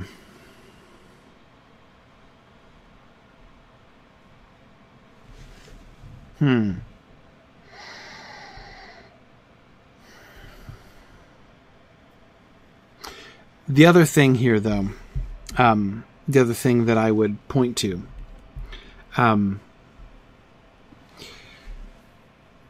it's not just about him talking in his sleep and Gandalf's conclusions / mind reading that we talked about before. But yes. I guess, Luke, you're right. He's also 3 feet tall and fell off a full-sized horse, so there's that too. Yeah, he could possibly have cracked ribs as well as Morgul chill extending down his side. That's a good point. I would suspect that that Elrond would have been aware of the spreading of the chill down his side. Remember that even Sam and Aragorn can tell that there's something wonky with the wound, right? Sam is like the wound is already closed, right? Like he got stabbed, which is not good, but it's healing, right? What's wrong with my master? Says Sam, right? They know that it's spreading. They can tell that it's spreading even though he hasn't talked about it. I would myself tend to attribute that to Elrond informing Gandalf of the patient. And it is possible, Tony, that Glorfindel also could tell that it was spreading, not just to his shoulder and arm, but all down his side. Frodo's answer, how do the side and shoulder feel? I don't know, right? Irindus, we get references to the deadly chill spreading from his shoulder to his arm and side, but again, I don't think he tells them about it, is the thing. I don't think it was a known symptom prior to this, so I'm just trying to think where it comes from, where it comes in. Again, my guess is Elrond, but whatever. They don't feel it all, which is an improvement. So he doesn't feel pain. He doesn't feel a chill, but they're numb. He can barely move his arm. He can move it a little, which is good, right? And in order to confirm whether or not his hand is cold, he has to touch his own left hand with his right hand, right? So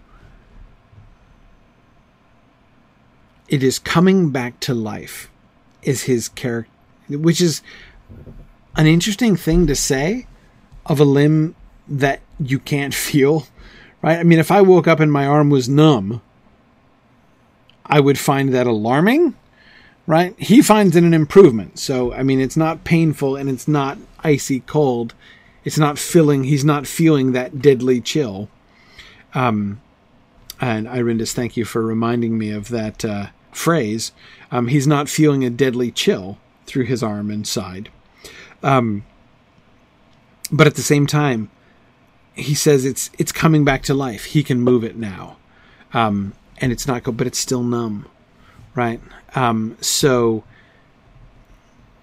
I think I hadn't never really paid quite enough attention to I don't know, they don't feel at all, right? I think I'd always kind of glossed over that into thinking that he's basically saying, yeah, pain's gone, right? Pain's gone. But that's not what he says. They don't feel at all. So again, I mean, yes, it's an improvement from where he was before, but to think of it not as a negative, no longer deadly chill, no longer pain, and instead to think of what he actually describes. My hand and arm are completely numb. I can barely move them. But on the bright side, when I touch it with my right hand, it feels warm to the touch. So that's good, right? It's kind of clinical, right? It's not cold. Good. It is mending fast. You will soon be sound again. Elrond has cured you. He has tended you for days, ever since you were brought in.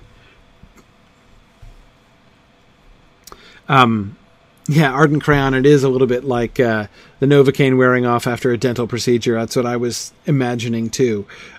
Is he getting that weird burning sensation, right? Or maybe pins and needles, Tony, like you say. Rococo, you're right. He was before worried about being maimed for life, so numbness could still be a relief. Though again, Rococo, to me, that's one of the reasons why numbness, I would kind of wonder if it would be more scary, right? Like, wait a second, I don't feel anything, right? Am I never going to use this hand again? But that's why the first thing he does is try to move it, and he sees motion, and he's like, oh, I guess so. I guess it's okay, right? I guess it's trending in the right direction, right? Good. Rowan of Gondor says, I think it's interesting that Gandalf uses the word cured. Elrond has cured you. Yeah. That is really interesting. I wasn't thinking about that, Rowan, but you're completely right. Diseases get cured, right? Stab wounds don't get cured, as a rule, right? Like a broken arm doesn't get cured. That gets tended, right? It can heal. It's diseases that get cured. Heals, mends, right? And I'm thinking about Éowyn's broken arm, right? When Éowyn breaks her arm, Aragorn says that has been tended with due skill, right? That is, the bone has been set. Tormarthen, would it be used of poison? I don't think so. You don't cure poison, right? I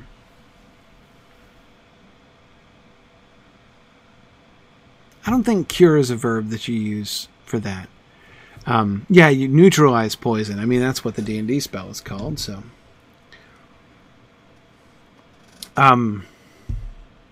Yeah.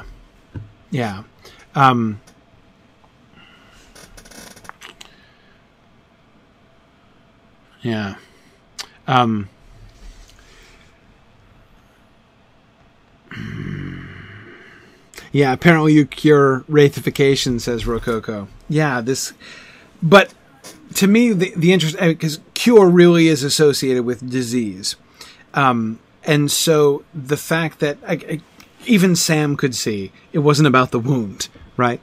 This is not about wound site treatment. This is a condition that needs curing. This is a disease that needs curing. And Elrond has accomplished it. But you're right, those of you who are thinking about the fact that he's not actually fully cured, right? That's not apparent yet, right? The important thing is that Elrond has reversed, his condition. He's on the mend instead of on the decline, right? He is not fully healed. Right, yeah, good. So Belangsmond is making the distinction there, right? He's not fully healed. He's cured, but he's not fully healed. Yes, and it's that Gandalf is going to talk about it as a residual wound, and you'll remember the wound site itself aches later on, right? Like a year down the road, his shoulder is going to hurt. So it is going to be, so that what lingers is almost like it is associated with the wound, right? Good. Dior is giving us the OED definition for cure. To heal a disease or wound. Yeah, still, I don't see. Dior, do they have many? Can you give me any? Do they give any usages? The OED, do they give any usages with curing being used for wounds? Anyway, figurative, to remedy, rectify, remove an evil of any kind. Yeah.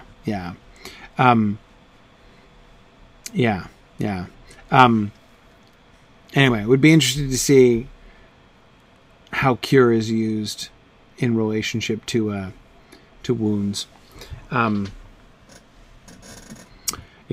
You're right, Mad Violinist. It is used in the player's handbook, so there you go. Cure Wounds is of course the name of the primary healing spell in Dungeons and Dragons. So there you go.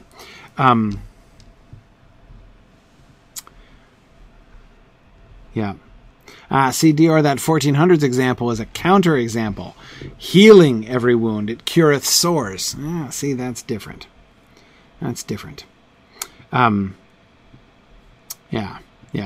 Anyway,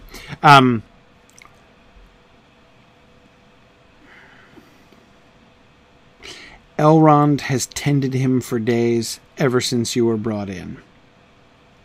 It is mending fast. You will soon be sound again. Your arm is mending. You will be sound.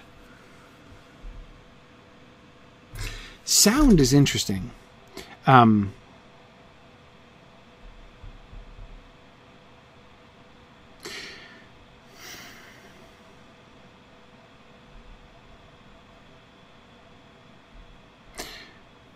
Sound.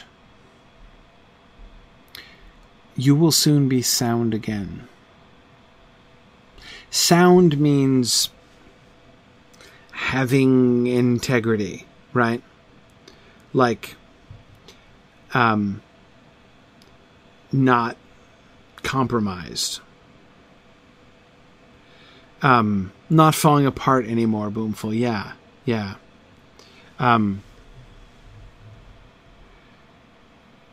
Yeah.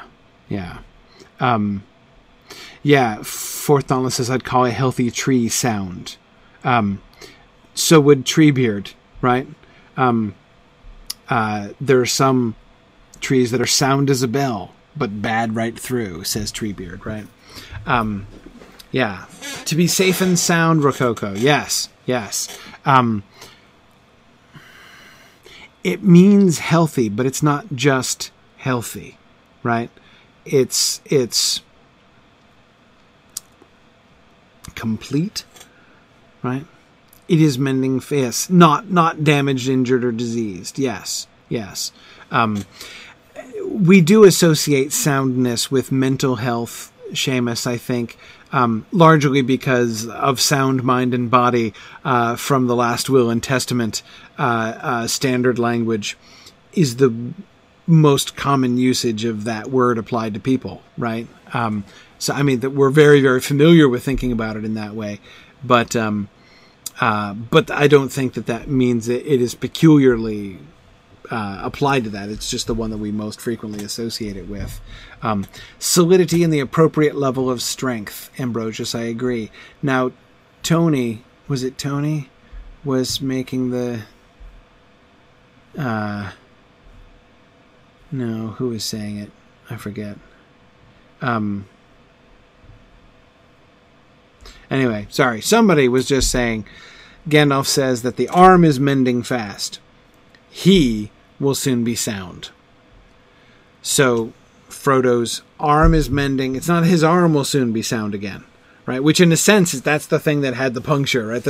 It was wounded. It was damaged. It will soon be sound, right? His arm is mending, and he will soon be sound again. And especially with then the segue to Elrond has cured you suggests or confirms, right? This wasn't about your arm, actually, right? Your arm was sort of a casualty of this particular battle, but it's never been about your arm. This has been a systemic thing, right?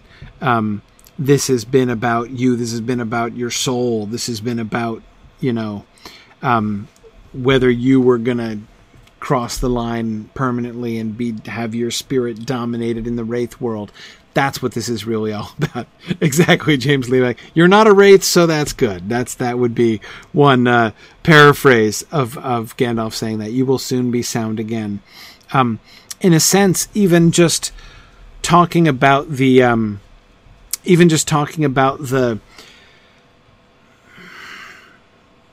arm and shoulder and side is almost itself, I don't want to say an evasion, that seems not quite right, but something along those lines, right? I mean,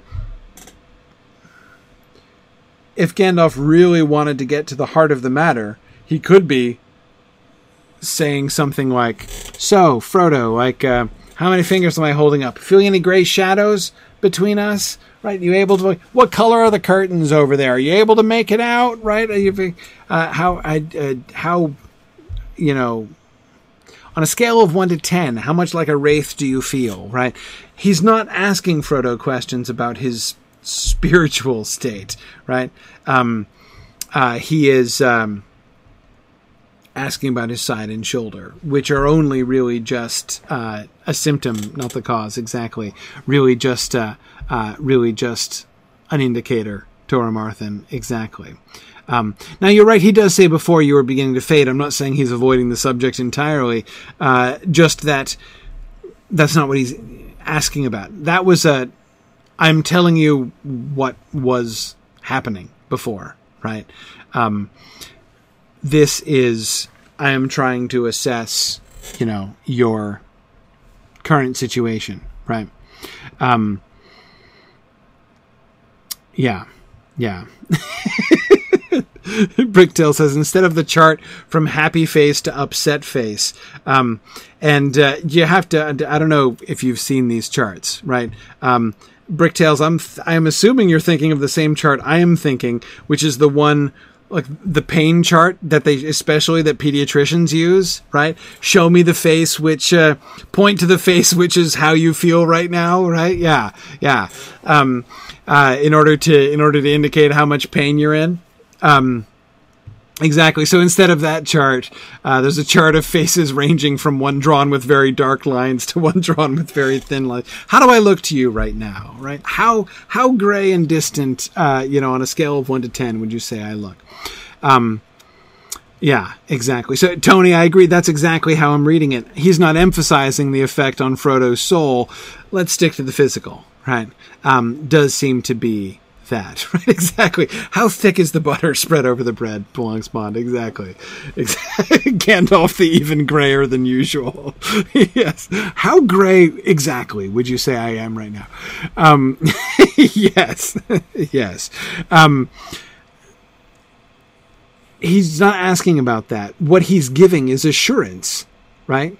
Your arm is mending fast. You will soon be sound again. Right? Don't worry. And then immediately after, Elrond has cured you. Has cured you. Present perfect tense. The cure is complete. As of now, in the present sense, the completion of the cure is happening in the present. Right?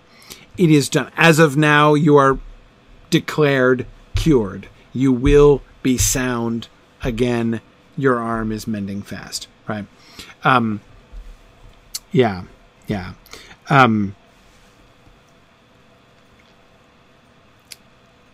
Though he then gives that indication of it was a bit of a struggle, right? He has tended you for days ever since you were brought in. Frodo has just calculated the fact that he's been out for 3 days, right? And Elrond has been tending him continuously for 3 days. So the good news is you're cured. You will soon be sound. The bad news is, that was touch and go, right? As Gandalf has said in other contexts. Yeah.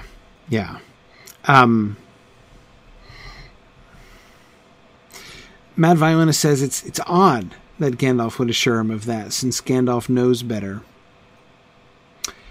I think 2 things here. First of all, I think if he does know better, which I think you're right, that he knows that Frodo is probably unlikely to be fully sound again, I don't think that Gandalf is surprised that this wound does not fully heal. I think that Gandalf can be forgiven for stretching things a little bit, right? In order to reassure Frodo. He knows, or at least has a very shrewd suspicion, that Frodo still has much more in front of him, right?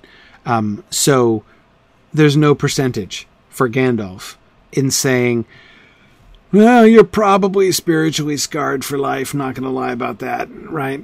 You'll probably never be the same again. But I'm sure you'll be all right on balance, right? That's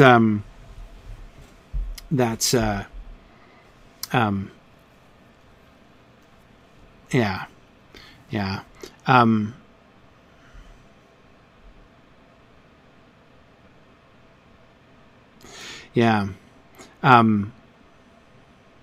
Good. Ambrosius Aurelianus points out that he doesn't think Gandalf wants to underestimate Hobbit resilience either.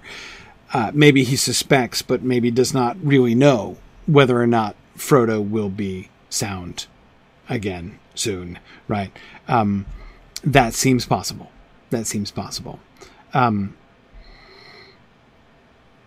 Yeah. You're sound enough for the adventure I'm about to send you on, right? Good enough for government work. Let's move on with this. Yeah. But no, Ambrosius Aurelianus, I think that's a really good point.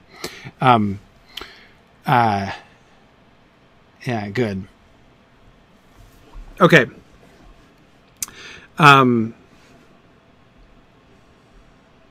Yeah, he needs to start out in the best spirits possible. Absolutely. Yeah. Okay, let's stop there. Next time we will go. So on the next slide, let's peek at the next slide. Preview of the next slide, right? Is when we're going to be talking about Elrond's medical procedures, right? So I've been trying to avoid talking about Elrond's medical, like the Splinter and Elrond's medical procedures for months now, as you know, we've been talking about the wound, and I've been saying wait till we get there. So our first slide next week will be there. We'll be talking about the medical procedures. So looking forward to that conversation next week. Exactly. Next week on Exploring the Rings, you'll hear Frodo say, days? Right? There we go.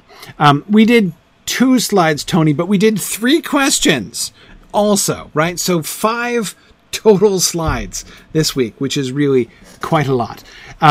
So we're gonna leave it there, and then we'll come back to Elrond's medical procedure, and then the rest of this. See what we can get to on the following slide after that next time. I look forward to that. It's field trip time, however, so we're gonna. And this is the time where I usually say I'm switching over from Twitter, but I don't have to say that because I wasn't on Twitter because Twitter's wrecked things. So, yeah, we're just gonna go on a field trip. Hey, Valori. So next time, Elrond Half-Elven, MD. That's right. He's breaking all the rules. That's it. That's exactly it. All right. So speaking of Elrond, we're gonna head back to Rivendell because. All right. You know, we can do that. Now, so here's the interesting question, the sort of context I want to give before we head back to Rivendell tonight.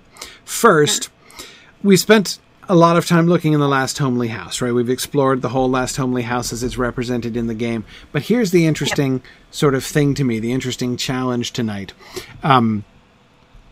is... not the challenge that we face tonight necessarily, but we will be looking tonight at the challenge that was faced by the Lotro developers when they developed Rivendell. The description of Rivendell in the book is almost all indoors, right? It's the Last Homely House, right? We know there's a valley, right? Frodo will look off into the distance. We've not gotten there yet, but he's going to look off into the distance and notice the pine woods, right? And imagine going out and taking hikes up there and that kind of thing. But like Rivendell, as far as we get it, is like the house and the valley. And an outdoor oven where they can bake bannocks, apparently, when they're singing Tra-la-la-lolly in The Hobbit. But even that's an outdoor thing with an open fire, apparently, and there's the river and the bridge. So in the game, they have the Last Homely. There's a building, right, called the Last Homely House, and it's where Elrond's library is, and it's where the Hall of Fire is, and it's where Bilbo's room is. All those in the place where the Council of Elrond can be held in very loud voices. All of those things that we get from the book, right, are associated with the Last Homely House are there. However, they decide to go beyond that. There's a bunch of other buildings and things in Rivendell, right? Some of those things can be explained by the need to have in-game things, right? Like the auction house. And the skirmish camp and the stable master. And exactly. But that by itself is not really an explanation of what they do in Rivendell. Because most of the buildings that they have in Rivendell are not that, in fact, right? And even some of those things themselves, like the stable master, for instance, well, we do need a stable, right, in Rivendell, because we know that Rohirrim is there, for crying out loud, right? Aragorn's horse is there.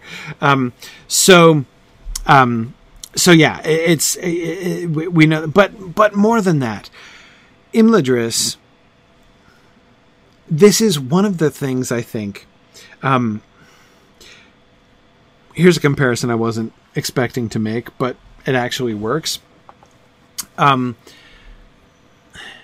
depiction of Imladris in the game is, in one way at least, like Peter Jackson's Hobbit movies, right? In the sense that Peter, one of the thing again, I always, although I have always, I'm terribly disappointed in his execution of this project. I will always admire and like what Peter Jackson was undertaking to do in the Hobbit films, and that is tell the story, incorporating all of the stuff that we're told later on, right? Fully incorporate the Hobbit story in the context of the Third Age of Middle-earth as it was developed later on.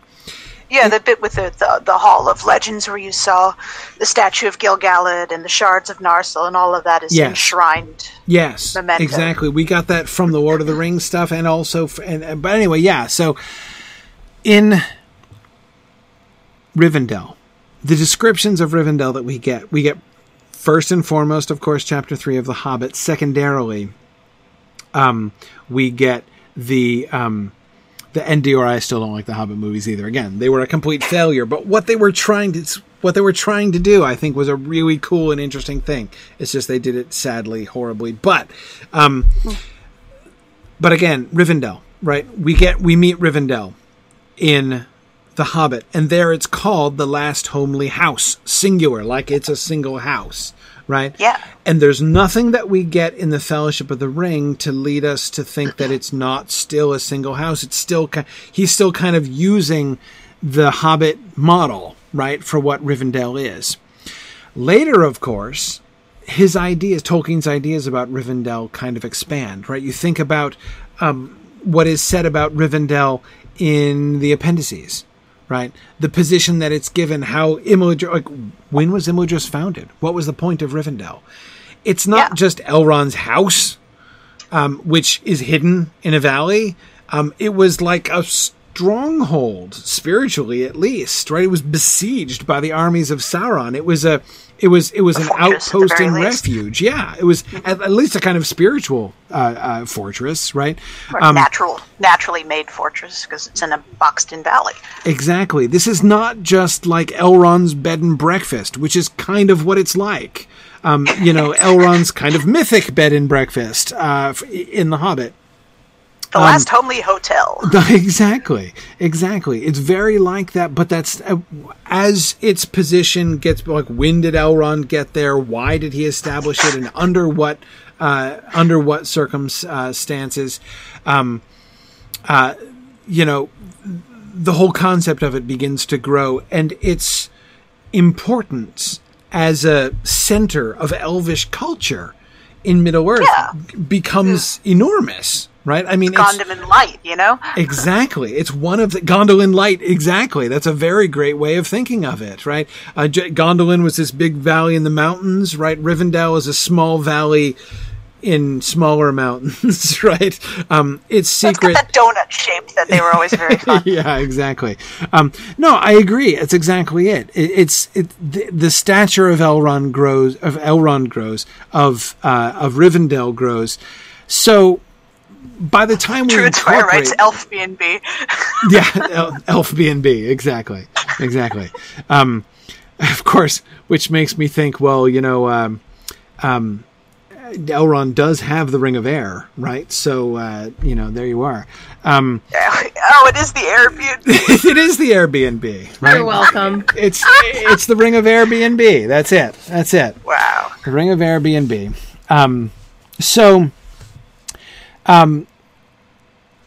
As I say, so what Lotro does, therefore, is to me entirely defensible. That they don't just have the last homely house, singular, nestled in the middle of a valley. They preserve that, right? There is still a building which you can point to and say, hey, that's the last homely house, right? That's the thing that was alluded to, and which is...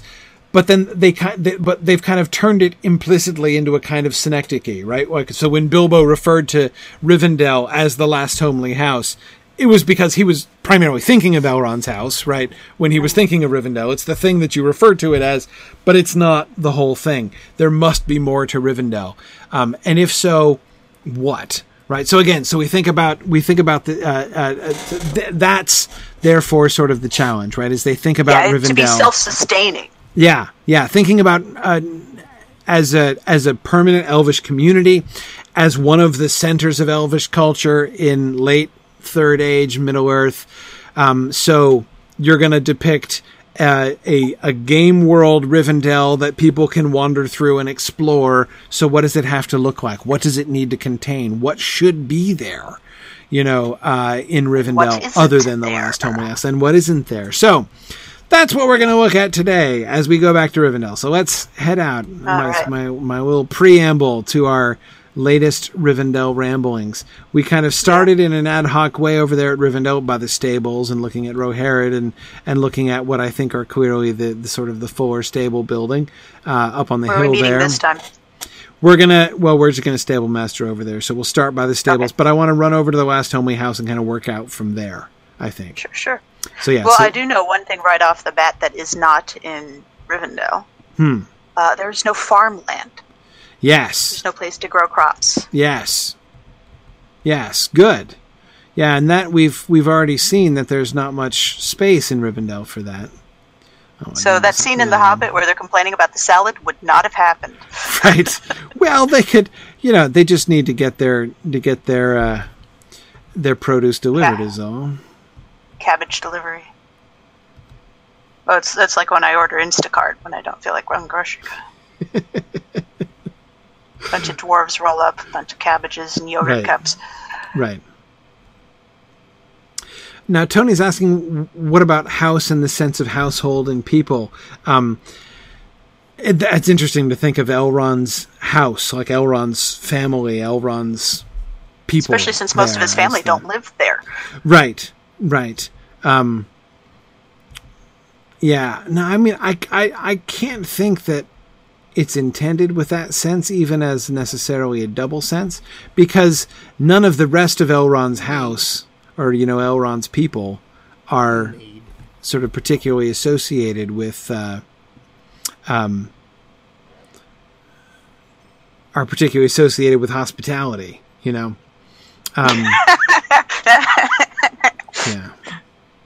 Yeah. That's kind of like, that'd be the ultimate irony, wouldn't it? Yeah. I mean, like, the sons of Elrond are not really in the hospitality business. Arwen, as you say, is not even there much of the time, right? Uh-huh. Okay. Yeah, I'm going to attempt it again. I'm going to attempt to ride on horseback. Use the mouse, not the arrow keys. That's, for me, actually a bigger disaster. Really? That's the only time I actually managed to get across these bridges is when I finally used the mouse instead of the arrow keys. Unashamedly, I hate navigating with the mouse. I fall off everything when I try to navigate. I could fall off, I could fall off Minas Tirith when I'm navigating with a mouse. And I've tried to do that. That's hard. Yeah. Oh man, no way. Have you ever? Yeah, I was like, no, my Minas Tirith. I'm sitting there going, I don't want to ride down to the third wall. I wonder if I could just jump off, break a leg, deal with it. Right. Could I fall off Asphaleth? I don't know. Not if he didn't want me to, I suppose. Okay.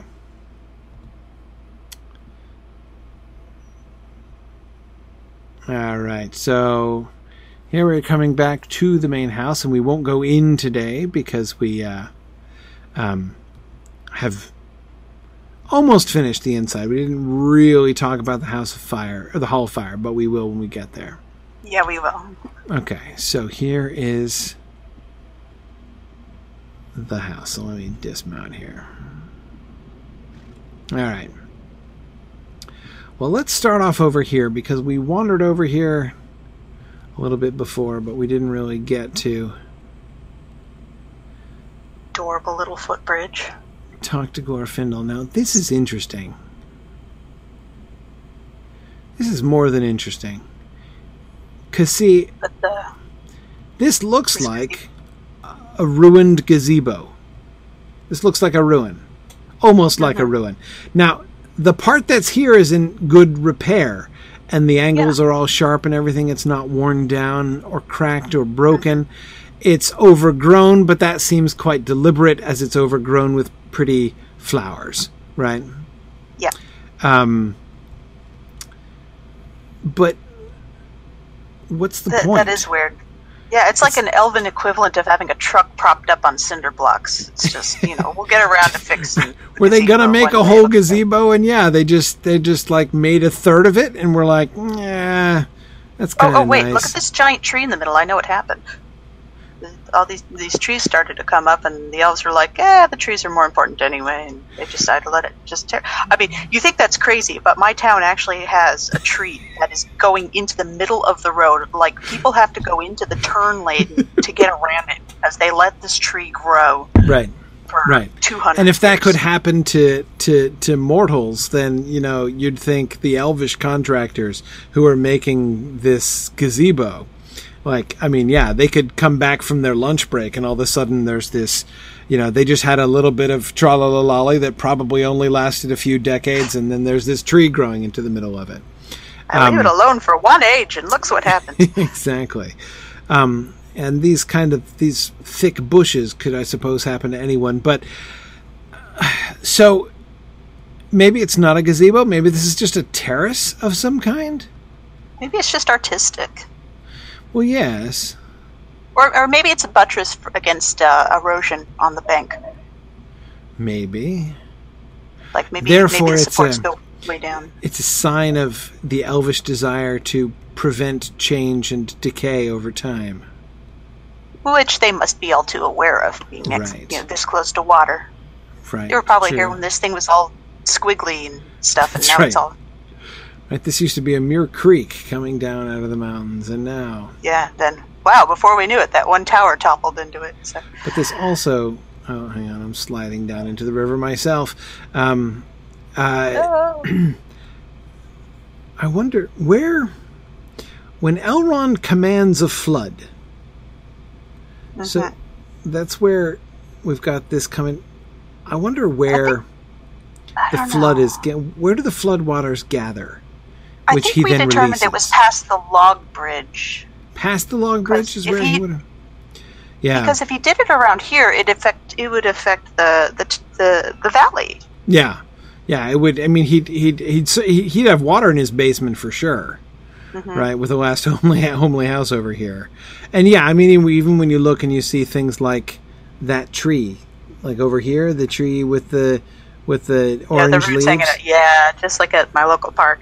Right, that sucker would be gone, or at least the leaves would be all stripped away if there had been a flood relatively recently. And time of, the time where we are in game here in Rivendell is, right after the council. Mm-hmm. So yeah, and then we can just see the log bridge from here, and there's a big old canyon down there. So yeah, presumably. And no structures, so that'd be the safest place to hold water. Yeah.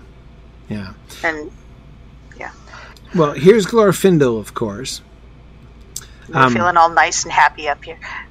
And he's very white and shiny, right? Yeah.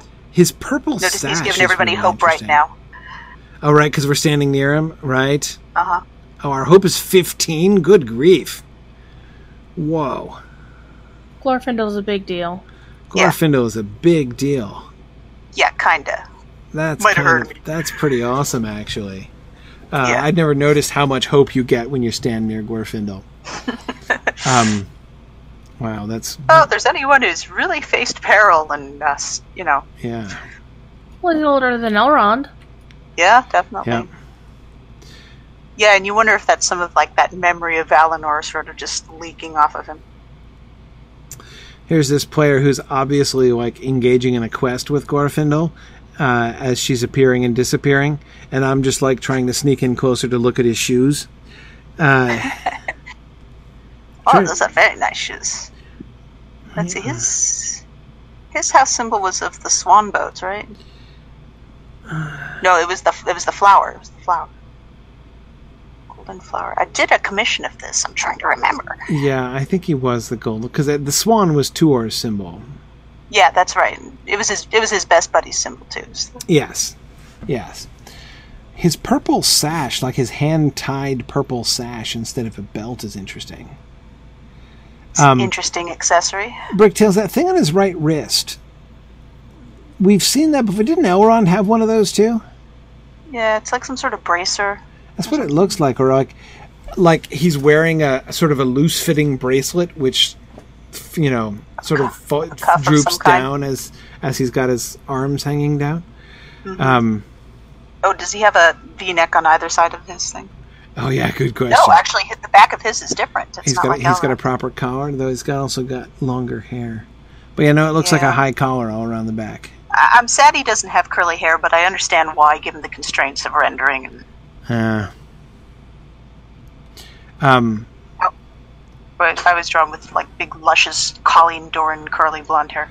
What's up with these standing stones? Oh, it's a bench. It's a bench. It's this really ugly bench. Well, it's au natural, right? The bench looks like it's designed to look like the arched bridge, right? Mm-hmm. You can't sit on the bench? No, I guess you can. Yeah, you kind of. Okay, so let's see. So if you sit on the bench, you're looking out from the bench over the waterfall down through the valley. You're looking down the length of the river of the river of Rivendell, right? Yeah. Up to your right is the house.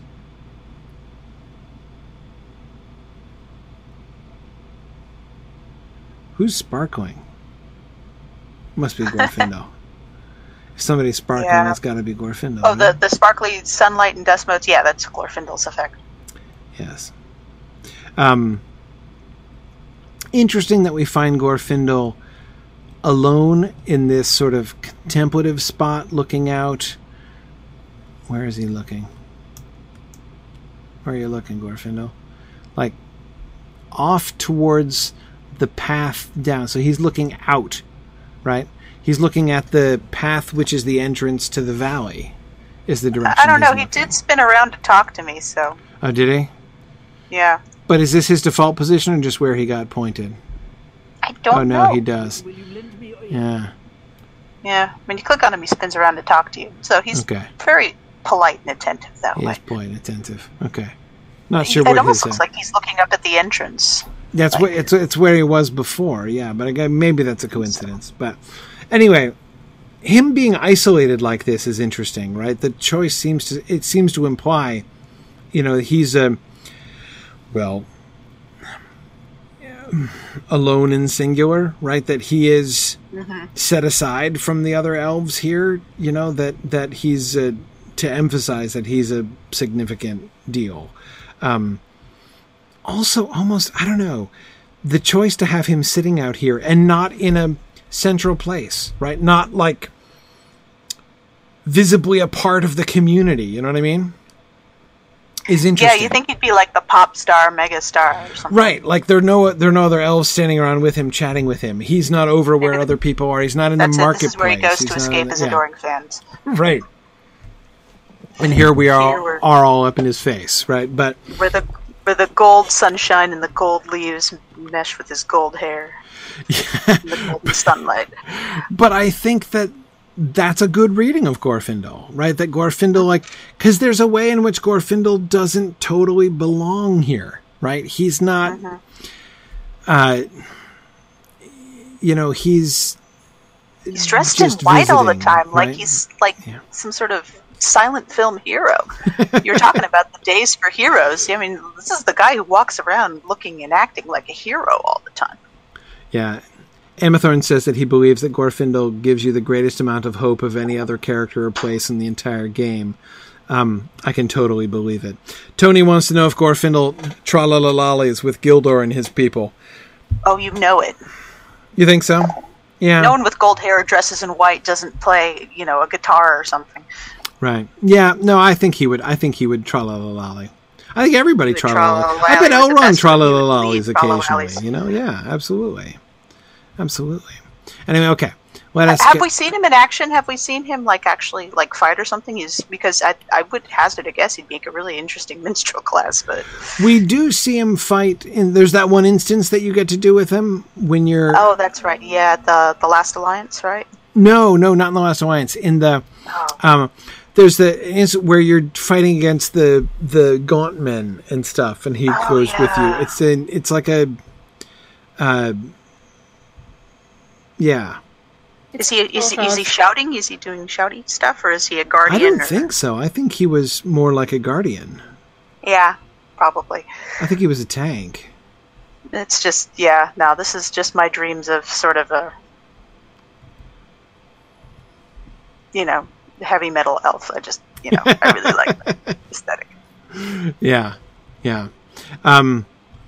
Okay, let's look around here. Hey, look, we get another demi gazebo here. I guess it's just a Rivendell thing. This one at least has a floor. This one has steps. Yeah, a floor and steps. They finished this one. Okay. It's almost like it's just a frame.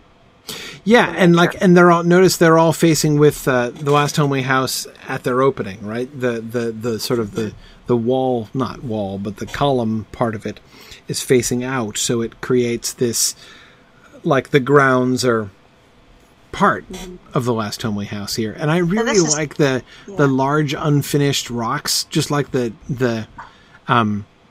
bench, but no, it's just ginormous boulder standing here in front of the and it's interesting. Like, I don't think this is shaped at all, but you get the sense that when they were building the house, they were just like, you know what, this rock is really cool.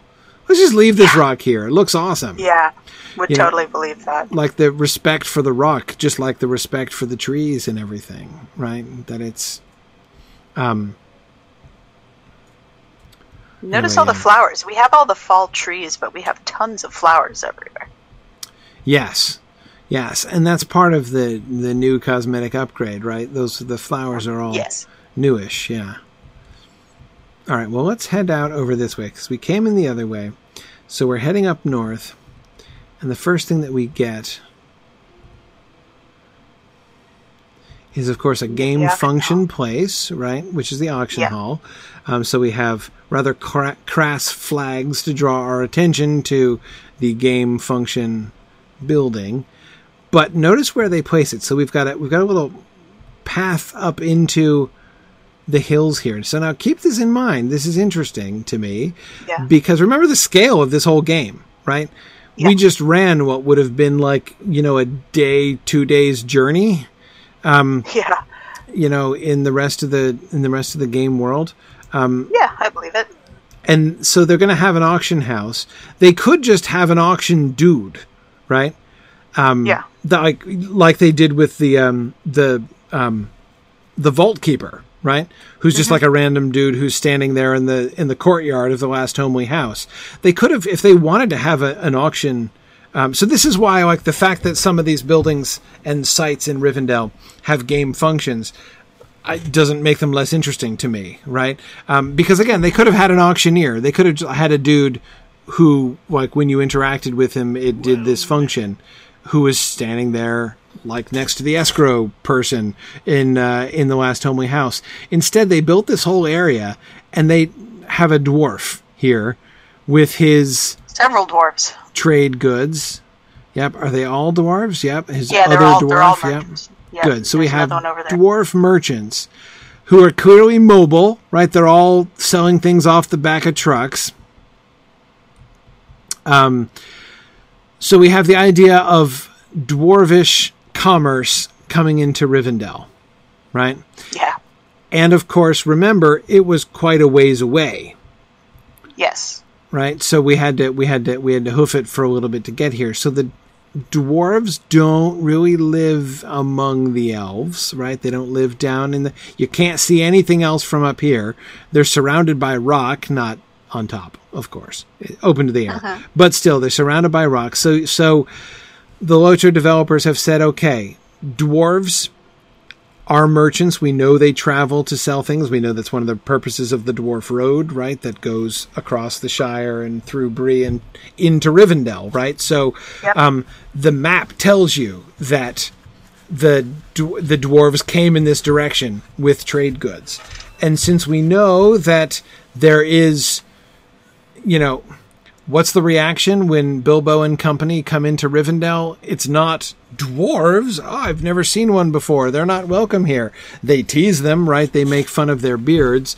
Even the way in which we're told that, like, Thorin and company didn't particularly like elves, right, at the beginning of Chapter 3 of The Hobbit, suggests that they encounter them a fair bit, right? Enough to be routinely annoyed by them, right? So that's again. So they're building off of those ideas to imagine in Fellowship of the Ring era Rivendell we have this dwarvish encampment where it's obviously with the elves that they're trading, right? And yet, I mean, like we said, they left for cabbages and stuff. Right, exactly. They're trading with the elves, and yet they're separating themselves from the elves as well. So that's an interesting, I think, kind of exploration of that relationship. I had forgotten that they were dwarves up there. I remember that there was the auction house up there, but I had forgotten that they were dwarves. There's another little rapid stream coming down. I think you can get up there through the merchant. Actually, the merchant path, I think, does go up there. I just never find out where I'm supposed to be. Oh, up to that gazebo up there? Yeah. I think you have to go off-road. But the other path goes up and around, I think. Hang on, let's do that. Let's go up there. Yeah, no. Now that I see there's something up there, I want to go. Trust you for that. Yeah. Because this looks like not a demi-gazebo, but a whole gazebo. They finished the darn thing. Well, I guess you can't get there. I guess you do have to get there through cutting. There's a big opening. The Haven of what? Of Orladion. Orladion.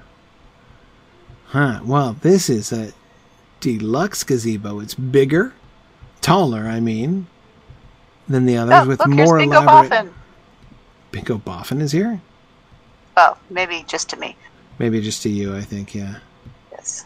But I don't remember finding this lovely Bingo place up here. must be used for quiet reflection. Oh, is that what he says? That's what he's saying. Well, he's probably right. I mean, it's not a fair... Yeah. Yeah. Yeah. But once again, we notice the fact we have a gazebo that is absolutely exposed to all the elements. Including no roof, right? Yeah, just the one. No, yeah, no glass in there, just... Yeah. Well, it's very beautiful. And is it dawn? As we're getting... No, it's dusk. Okay, yeah, yes. we're getting... That's nice. We're getting to we were watching look off into the sunset. Glorfindel. Yeah, watching the sunset with Glorfindel. Doesn't get any better than that. Looking out over the treetops to those very tall, interesting buildings, which we'll get a chance to Oh, you see the explore. lights are coming on in them. Yeah, yeah. You can see the elves walking on the paths down below, so you can do some people watching from here too. Yeah, look at the beautiful foliage. Very ornate and very different from any gazebos we've seen out in the wild, right? Very different from the Arnorian gazebos, and even from the gazebos that we saw. We're going to publish a little monograph, Gazebos I Have Known. Even from the ones that we saw, like, the Elvish ones, right? Like the Noldor ones and stuff. Yep. These are quite different. Okay. This is definitely not the gazebo the devs intended to have the council in, though. Remember that picture I tweeted at you last week? Yes. Yeah, I'll drop that link in chat for people to see. Yeah. It's possible that was it. It's different. It's definitely different. Yeah, I think it is different. It is similar, Catriona, to what we see in Eregion, but it's not the same. Yeah. I agree there are definite similarities. Okay. Let's see. I want to go... Where do I want to go? I want to go... Is there anything down here along this way? Spire meeting, I think. Yeah, down eventually. Well, okay, so here's another thing to notice that we shouldn't take for granted. Look at the paths. We have cobblestones with a lot of green stuff growing up in the middle and no edges, right? Mm-hmm. I mean, it just sort of fades into the grass overgrows it more and more until you reach this place. This is a point a more thought out road. But once again, they have that laissez-faire thing when it comes to nature. Right. I mean, like, so here you can see this is where the edge used to be, but I doubt these cobblestones ever had a sharp edge, right? Yeah. I doubt there was ever a curb to this road. I think it's I don't know what. And like, yes, it's fun, but it's not like it's fallen into neglect. I mean, it's old. Sure, I'm sure these cobbles were laid thousands of years ago, but it's not fallen into neglect. Rather, probably because it's well used. You can see that the central path, kept off the center because that's where people are walking. Exactly, and grass is growing over here. But again, like, they could maintain it if they wanted to, right? I mean, I'm sure somebody could come along with some Roundup or something occasionally to clear the weeds, but they don't want to do that. It's the indeterminate margin, right, between the stones and the grass. This seems to me a part of the feature, right? Yeah, you get the feeling the elves are definitely one of those. Well, if it becomes a problem, we'll look into it. Right, but I don't think it's not just apathy, right? It's I think it's part of the connection with I mean, I hate to say like connection with nature because that sounds cheesy, but it's the kind of thing I'm thinking about, right? I mean, like, there's no paths, there's no lamp posts, this doesn't look like a road, right? I don't think it's apathy either. It's definitely one of those. They've recognized that this is not a thing that needs attending to. No, obviously. And they have taken care of itself. They've put down cobblestones because that's better than having mud, Yes. But they don't. They're not. Everything around where we're standing right now looks like a random spot. I mean, apart from the houses you can see in the distance between the trees in a couple places, the rest of this looks like it could be any random place in the forest, except it has this cobbled path running through it, right? Oh, I just had a thought. What if the cobbled road was laid down for the armies in the last alliances they passed through? Yeah, interesting. Because there would have been a lot of people here then, right? So with that many people around, possibly wagons and siege stuff. Yeah, exactly. The paths would have been all churned into mud, and Yep.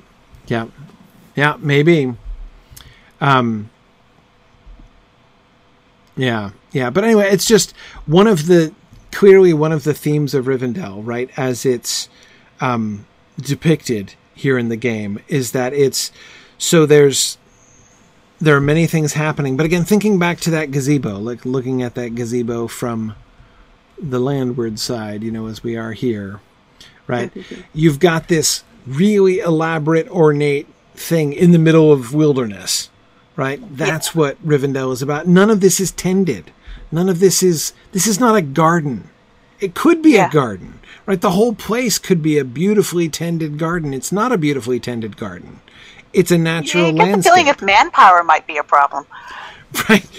Well, you gotta. They're all going west. Well, it's true that half the gardening staff goes west. How are you going to maintain them? There will be fewer undergardeners than there used to be back in the day, but yeah, again, I certainly think it's that's good. Frumius Boojum says that the elvish contractors asked if the edge of the path should be here or not, and they were told both no and yes. So that explains why the there we go. Why the but path is. But also notice that there's a beautiful gazebo, but where's the well-worn path up there?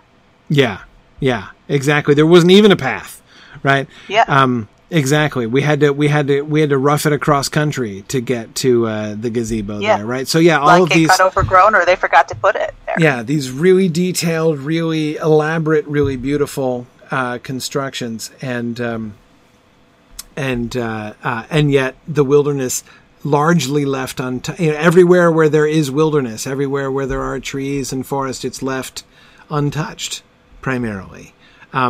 And that's an interesting, I think it's not a shocking interpretation, of course, of Rivendell, but I think it's important to note, like the big rock that I was pointing out, right, in front of the house. I do think that that's a really good interpretation, a really interesting mix.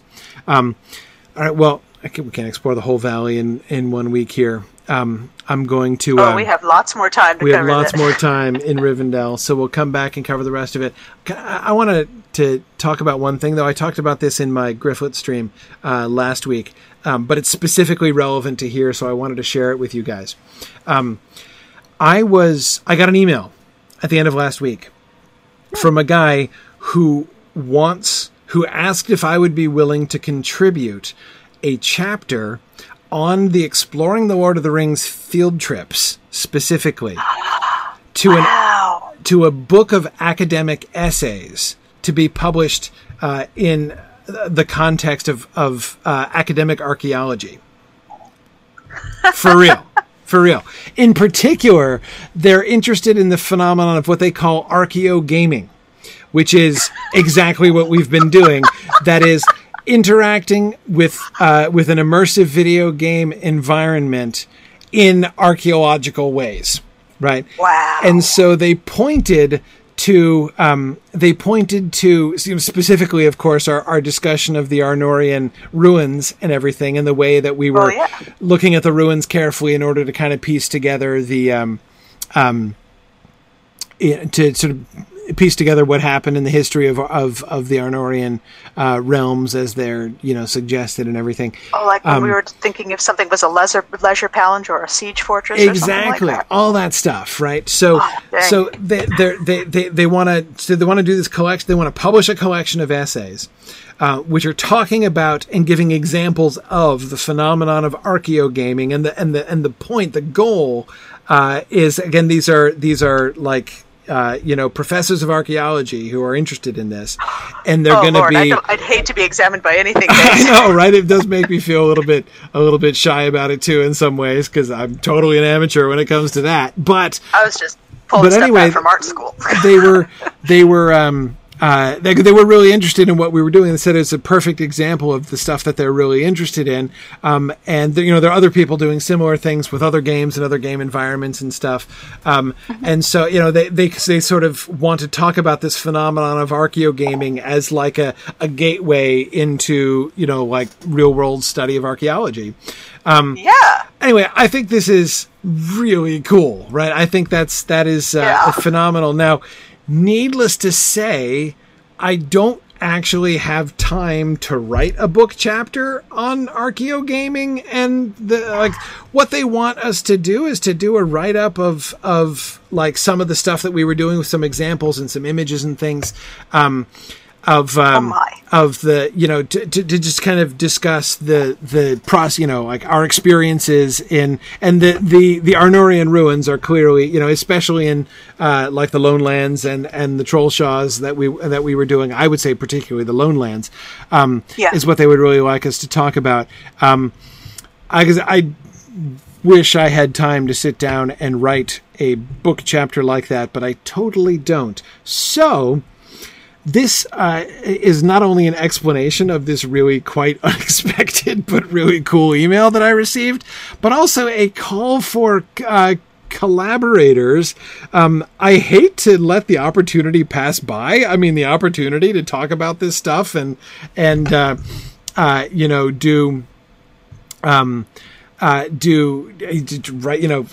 contribute, have a book chapter somewhere in the video game / archaeology world on the Exploring Lord of the Rings field trips. That's super cool, but I don't have time to do it. So if you are interested in collaborating on this, if you would like to help us actually write a chapter like this, I keep saying us because this clearly can't be me. I'd have to say no if it were just me, but I don't want to say no. But if it's going to happen, it can't be. I can't be the one writing it. I could help occasionally, right? I could give some direction. I think the best thing to do would be to kind of pull together, go through some, the recordings of the field trips that we did in those parts, in those sections, and see what we could pull together from that. And then I'd be, happy to kind of give directions and look over things and stuff like that. I could give a lot of raw data. I've never put together an academic paper before. I was an art major. Right. As Bilbo would say, I won't be too critical. Anyway, if you're interested in collaborating on this, send me an email. And we'll get together on this. We'll put you in the team. And that's a shout out to everyone, not just me, right? Yeah, no, it's a shout out to everybody. A shout out to anybody who wants to contribute. Be happy to have you contribute. We can all co-author a chapter from the Exploring the Lord of the Rings community on our field trip experiences. Anyway. All right. Super cool, totally unexpected, kind of weird, but really neat opportunity. So again, send me an email, and we'll start the ball rolling. Zach, one of the listeners he was at the Grifflet stream on Friday, actually has which is super useful, a spreadsheet with all the places we've gone on our field trips. I was like, wow. Holy cow, that's fantastic. So he shared it with me. So we have a resource there to help guide our re-examinations of our field trips for these things. So anyway, we will form a team to write our chapter and do some write-ups of this stuff. This might be a good dinner discussion at Mythmoot as well. Yes, I think so. It would be this. What it sounds like is a really excellent presentation at Mythmoot for next year, Lordy. Right? We write this up and then we'll present our findings. At Mythmoot next year. It'll be great. Anyway, wanted to make sure. So I should let you guys go. It's getting late. But I wanted to make sure to tell you about that. Send me an email. You can just send an email to info@signumu.org. That'll get to me, and I'll put you on the list, and then we'll start the team going. So, thanks everybody. Thanks for contributing to this fun community, which has apparently gotten the attention of the Archeo gaming world, which I didn't even know existed, but there it is. Me neither. It's so awesome. So I'm so glad that it does, and it has enriched my life to know that it exists. In fact, hey, I was just amused to find out that this kind of funny thing that we're doing is a thing. Right? I didn't even know that other people did that kind of thing. So cool. That's neat. What do you know? What do you know? Anyway, thanks everybody for joining me tonight, and I will see you guys next week. We will be back next week. Next week is Nadermoot, but I will be here on Tuesday. So we'll be able to have class as normal next week and the week after. Yeah, so we'll be on Landreval next week. So I'll be here for the next 2 weeks. I will be gone the last week of April. So that would be 3 weeks? 3 weeks from tonight. I won't be here, but I'll be here. We'll be class as normal for the next 2 weeks. 30th. Yeah. All right. Thanks, everybody. Good night. All right. Thanks. Good night. Thanks for joining me on this epic exploration of The Lord of the Rings and of Standing Stone's video adaptation of Tolkien's story. If you are having even half the fun I'm having on this journey, I hope you will consider supporting the project by donating at signumuniversity.org/fund.